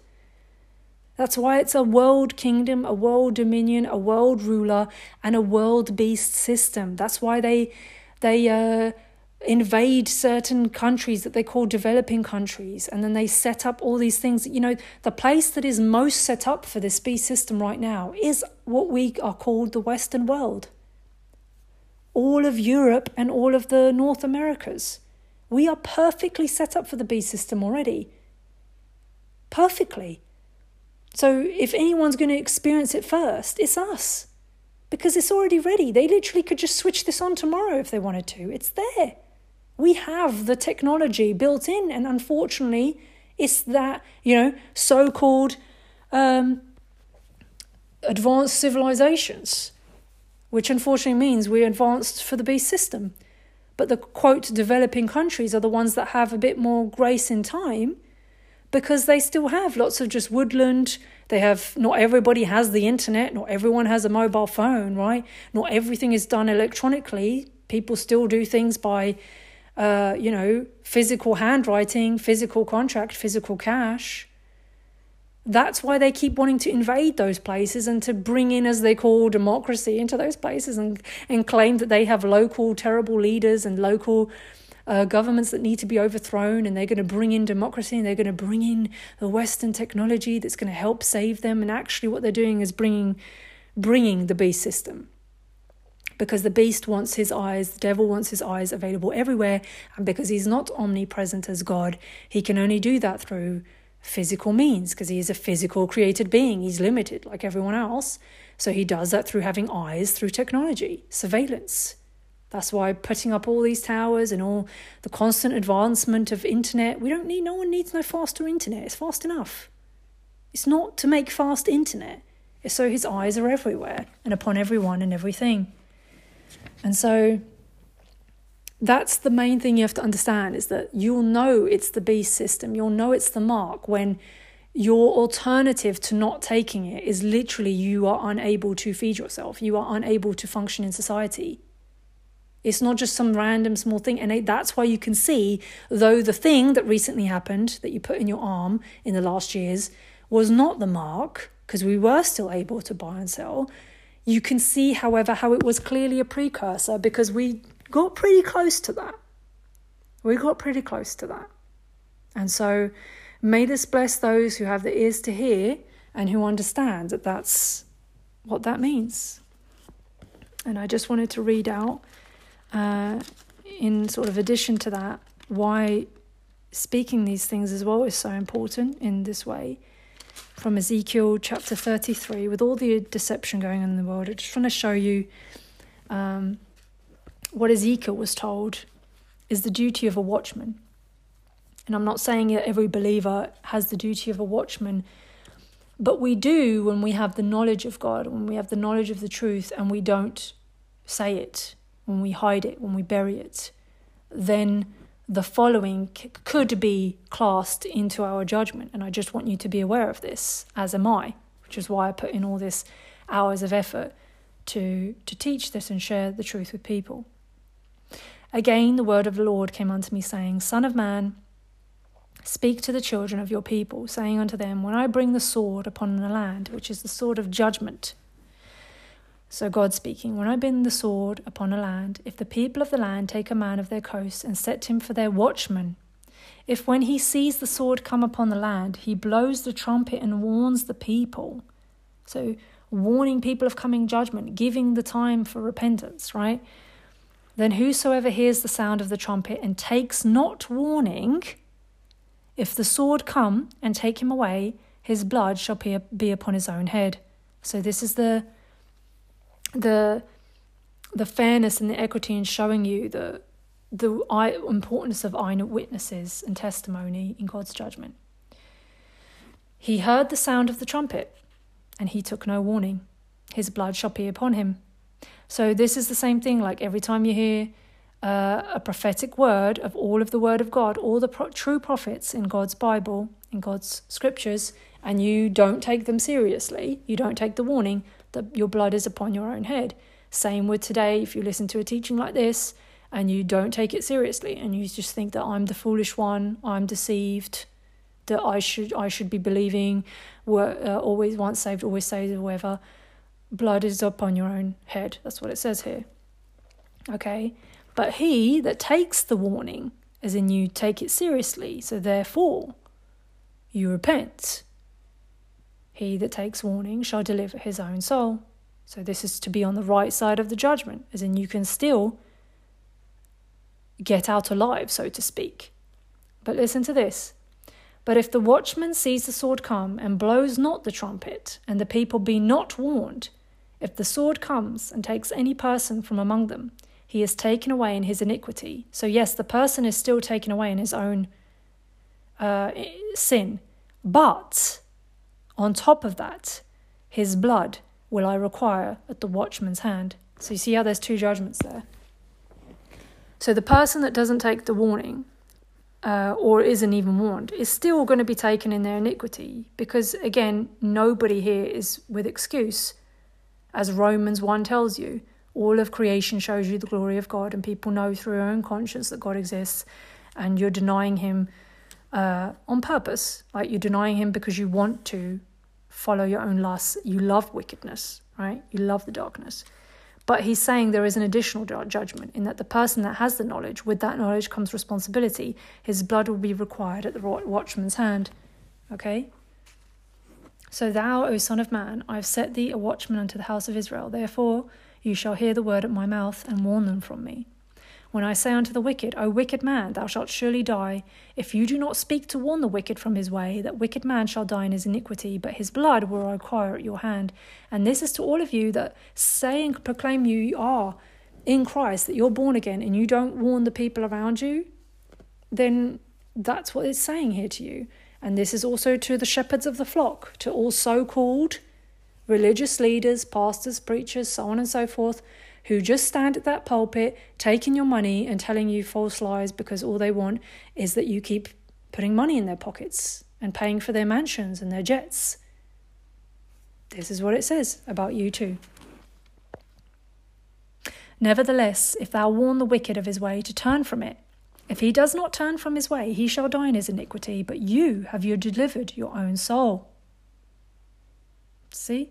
So it's very important to understand that. Like, there is responsibility with that knowledge. So you're not just saving your own soul in turning away from your own iniquity and turning towards God and walking as Jesus walked and so on, but it also becomes your duty to warn the wicked when you see them doing wickedly. That's what all of this is. And that's why I don't take like it personally, who listens, who doesn't, who's going to pay attention to this or isn't or whatever, because that's on you. What's on me is that I actually warn you and I tell you the truth that's written in Scripture in amidst all of the lies in this earth. Okay? And so I also wanted to read out to you Ezekiel 34 verses 2-6 with regards to the shepherds. It says, Son of man, prophesy against the shepherds of Israel. Prophesy and say unto them. So these are the people who claim to be leaders of the flock, who claim to be spiritual leaders. Right? The teachers shall receive greater condemnation. It says, Thus said the Lord God unto the shepherds, Woe be to the shepherds of Israel that do feed themselves. Should not the shepherds feed the flocks? You eat the fat, and you clothe yourselves with wool. You kill them that are fed, but you feed not the flock. The diseased have you not strengthened, neither have you healed them which were sick. Neither have you bound up that which was broken, neither have you brought against that which was driven away. Neither have you brought back those that were driven away, neither have you sought that which was lost. But with force and with cruelty have you ruled them. And they were scattered, because there is no shepherd, and they became meat to all beasts of the field. When they were scattered, my sheep wandered through all the mountains and upon every high hill. Yes, my flock was scattered upon all the face of the earth, and none did search or seek after them. And this is kind of like, the whole point of this is like using the internet and putting out teachings like this. Like, all corners of the earth can reach this information if they're willing and if God leads them to it. And this is the way I search and seek after the flock, to help people come to the knowledge of God, the word of God, even in the places, like I said, where, the word of God is banned. People are persecuted today in certain areas of the world for even believing in the name of Jesus, which is a lot of things that the Western world doesn't understand in their comfort. And so this is the judgment as well in understanding the shepherds that claim to be shepherds, and all they're doing is feeding you lies. Remember, the prosperity preachers that tell you that God just wants you to be rich and famous and all the rest of it, like, you believing them, like, they're going to have their judgment, but you're going to have yours too for believing in their lies and instead denying warning that you receive in such teachings as mine. And in chapter 34, verses 16-25, I also want to explain how Jesus is coming for his lost sheep of Israel, which is all of us, that's spiritual Israel, and how he's going to also separate between his flock, the goats from the sheep. I will seek that which was lost and bring again that which was driven away, and will bind up that which was broken, and will strengthen that which was sick. But I will destroy the fat and the strong, I will feed them with judgment. And as for you, O my flock, so God's people, thus said the Lord God, Behold, I will judge between the cattle and the cattle, between the rams and the he-goats. So this is judgment begins with the believers first. Do you really believe, or are you lukewarm? Seemeth it a small thing unto you to have eaten the good pasture, but you must tread down with your feet the residue of your pastures, and to have drunk of the deep waters, but you must foul the residue with your feet. So he's saying, like, you're receiving the gift, you're receiving the talents I gave you, and instead of being fruitful and multiplying it, you've buried it and you've done nothing with it. Instead, you've just used it in your own life to glorify yourself and to get worldly things, but you have not bothered to actually to help your brethren, to help your sisters, to help those in need, to do that which is right, to love others as Jesus has loved one another, right? To do so in good conversation, in good works, right? As James says, like, it's not this positive vibe things like, God bless you, yeah, I'll pray for you. And then you walk past them whilst they're, they don't even have shoes. Like, no, it's like, is it shown in your deed or not? As for my flock, they eat that which you have trodden with your feet, and they drink that which you have fouled with your feet.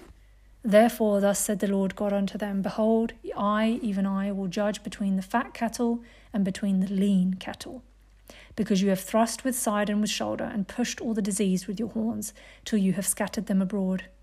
Therefore will I save my flock, and they shall no more be a prey, and I will judge between cattle and cattle. So this is between those that are selfish. They're not giving to those who have less. They're not of a giving heart. They're selfish. They're still of the world. They're just pretending to be godly. They took God's gift and buried it. And I will set up one shepherd over them, and he shall feed them. Even my servant David, he shall feed them, and he shall be their shepherd. And that is, of course, referring to the one, the good shepherd, Jesus Christ. And I also want to go to, I wrote here Daniel 11. God, that book of Daniel, you must read it and ask God to give you revelations as he so bestowed upon me. All glory be to God. Daniel 11 verses 31 to 37 I wrote here. This is about the abomination of desolation, and again showing you how it's all about you keeping the commandments of God in the faith of Jesus. That's where the battle is. That's what the Antichrist and the beast system is against. And when you realize that, because in that is a spiritual battle with physical implications, but it's nonetheless a spiritual battle. When you realize that that's what they're after, to wear you out so that you will no longer keep the commandments of God of the faith of Jesus, then you can be better prepared for that spiritual battle. An arm shall stand on his part, and they shall pollute the sanctuary of strength. They shall take away the daily sacrifice. Remember your daily prayer and praise to God. And they shall place the abomination that makes desolate, and shall such as do wickedly against the covenant shall he corrupt by flatteries. So those that do wickedly will be rewarded, right? That's already the case today. Those who are just and meek, they are destroyed by this world. And those that are wicked shall be corrupted even more with flattery and riches. But the people that do know God, the people that do know their God, shall be strong and do exploits. And they that understand among the people shall instruct many. Yet they shall fall by the sword, and by flame, and by captivity, and by spoil many days. Now when they shall fall, they shall be helped with a little help, but many shall cleave to them with flattery. So you see, this is talking about the purification. This is talking about, so there's those that are going to be instructing many, they're going to be teaching, they're going to have understanding, and they're going to be out there giving warning, but many of them fall by the sword. Many of them are going to have to be martyred. Many of them are going to be afflicted, they're going to die. And though many of them are also going to fall and fall away. Some are going to be helped with a little help. Some are going to be therefore purified. They're going to pick themselves back up, and they're going to take their cross, and they're going to keep going. But some shall cleave to the wicked with flatteries. They're going to buy into the flattery. They're going to be worn out. And some of them of understanding shall fall Again, to be tested. It says to test them, to try them, and to purge, to purify, to make them white, even to the time of the end, because it is yet for a time appointed. So why is he doing this? So you will be ready. Martyrdom is no joke. Death is no joke. So he's going to try and test you throughout life with the smaller tests so that you are prepared and ready for bigger tests, so that you're prepared and ready for bigger things. And the king shall do according to his will, and he shall exalt himself and magnify himself above every god, and shall speak marvelous things against the God of gods, and shall prosper till the indignation be accomplished. For that is determined shall be done. Neither shall he regard the God of his fathers, nor the desire of women, nor regard any god, for he shall magnify himself above all. So this is again speaking of the Antichrist and the beast system being, it's not even about any worldly lust anymore. It's about magnifying himself above all. That fully narcissistic, solipsistic delusion of Satan, that initial pride of, I am better than God, above God, which of course he is not. Nobody is. And lastly, I want to close with Daniel 12, where it says that many of them that sleep in the dust of the earth shall awake, some to everlasting life and some to shame and everlasting contempt, talking about the two resurrections. Again, this is Daniel seeing the very end and showing you that at the time he received this, that it was not the time to know about it, but it is now. And this is why. Then they that shall be wise shall shine as the brightness of the firmament, and they that turn many to righteousness as the stars forever and ever. But thou, O Daniel, shut up the words of this book and seal it, even to the time of the end. Many shall run to and fro, and knowledge shall be increased. And he is referring to the time in which this shall make sense, which is right now. Then I, Daniel, looked, and beheld, there stood other two, the one on his side of the bank of the river, and the other on the other side of the bank of the river. And one said to the man clothed in linen, which was upon the waters of the river, How long shall it be to the end of these wonders? And I heard the man clothed in linen, which was upon the waters of the river, when he held up his right hand and his left hand to heaven, and swore by him that lives forever, that it shall be for a time, times and a half. Which again is that reference to that 3.5 years. And when he shall have accomplished to scatter the power of the holy people, all these things shall be finished. And I heard, but I understood not. Because you see that still, like, how do you understand this? Then said I, O Lord, what shall be the end of these things? And he said, Go thy way, Daniel, for the words are closed up and sealed till the end of the end. Many shall be purified, remember, through the fire, tested, tried, afflicted, and made white, spotless, and tried. But the wicked shall do wickedly, and none of the wicked shall understand, but the wise shall understand. And that goes for everyone listening as well. None of the wicked shall understand this, but the wise shall understand. And from the time that the daily sacrifice shall be taken away, which is from the time the beast system is implemented, because from that point, you have to, if you don't take the mark of the beast, then he shall cause you to die. From the time the daily sacrifice shall be taken away, and the abomination that maketh desolate is set up, beast system, mark, there shall be 1,290 days. Blessed is he that waits and comes to the 1,335 days. But go thy way till the end be, for thou shalt rest and stand in thy lot at the end of days.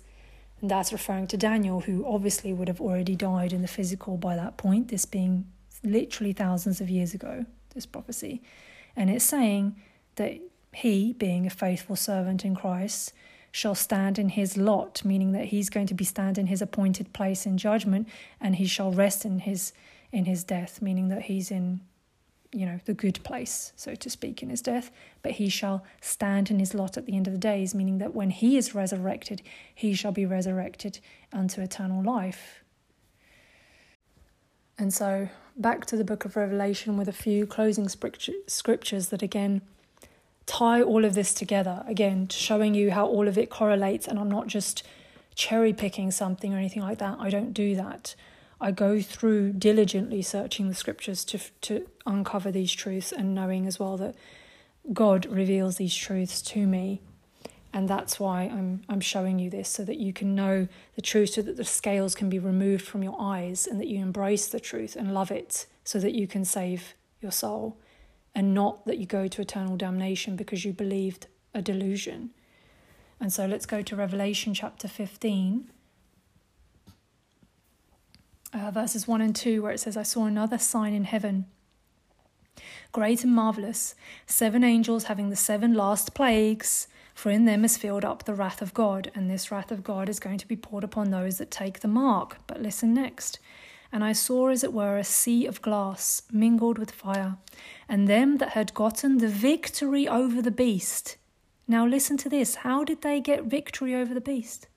And over his image, and over his mark, and over the number of his name, stand upon the sea of glass, having the harps of God. So they're dead. They're no longer in the physical. So their victory is that they were martyred for God. The death of his saints. Do you see how it's called a victory? That's what he's calling a victory. That had gotten the victory over the beast and the image and over his mark. You do not see the significance and the importance of not taking that mark, if anything. Basically, with all your will and might, that you do all you can to not have that mark. Because that's how serious this is. It's saying, like, whatever it is, it's going to defile you to a point of no return. That's how serious it is. And so, I know they stood on the sea of glass, having the harps of God, doing what? They sing the song of Moses, the servant of God, and the song of the Lamb, saying, Great and marvellous are thy works, Lord God Almighty, just and true are thy ways, thou King of saints. Who shall not fear you, O Lord, and glorify your name? For thou only art holy. For all nations shall come and worship before you, and for your judgments are made manifest. So, and then I also wanted to go to, as for those who don't glorify God or wish to acknowledge the truth, that is Jesus and Yahweh, and take the mark. Well, there's several scriptures that say what happened to them, including the plagues and obviously the eternal damnation. But let's go to Revelation 15, verses 9 to 11. It says,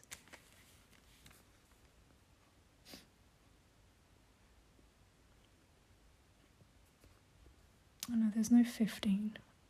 Then I probably must have meant a different one. 16 to 11, 9 to 11. And the men were scorched with great heat and blasphemed the name of God, which had power over these plagues, and they repented not to give him glory. So you see, even knowing that it's God that is disciplining them and giving them the judgment, they still repented not. You see what I'm saying? They don't get it. They're just like, they still hate God. They're just rebelling for the sake of rebellion. At this point, it's just totally reprobate.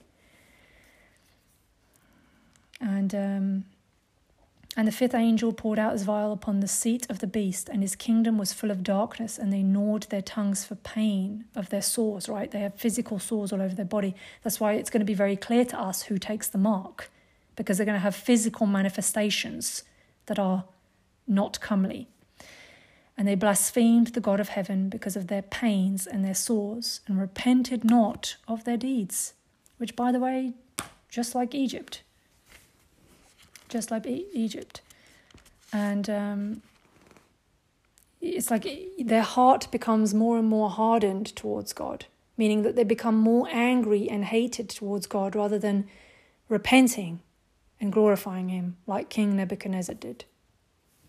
And lastly, chapter 16, verse 15, Behold, I come as a thief. Blessed is he that watches and keeps his garments, his purified garments, lest he walk naked and they see his shame.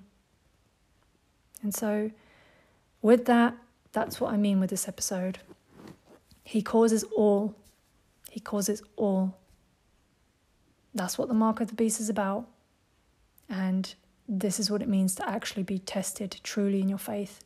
Is that, are you willing to lay down your life like Christ laid down his for you? Because as he says, that is what true love is. That a man lays down his life for his friends.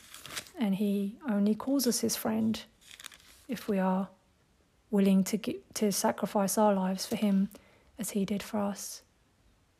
And so with that, may this be a blessing to you for those who have ears to hear.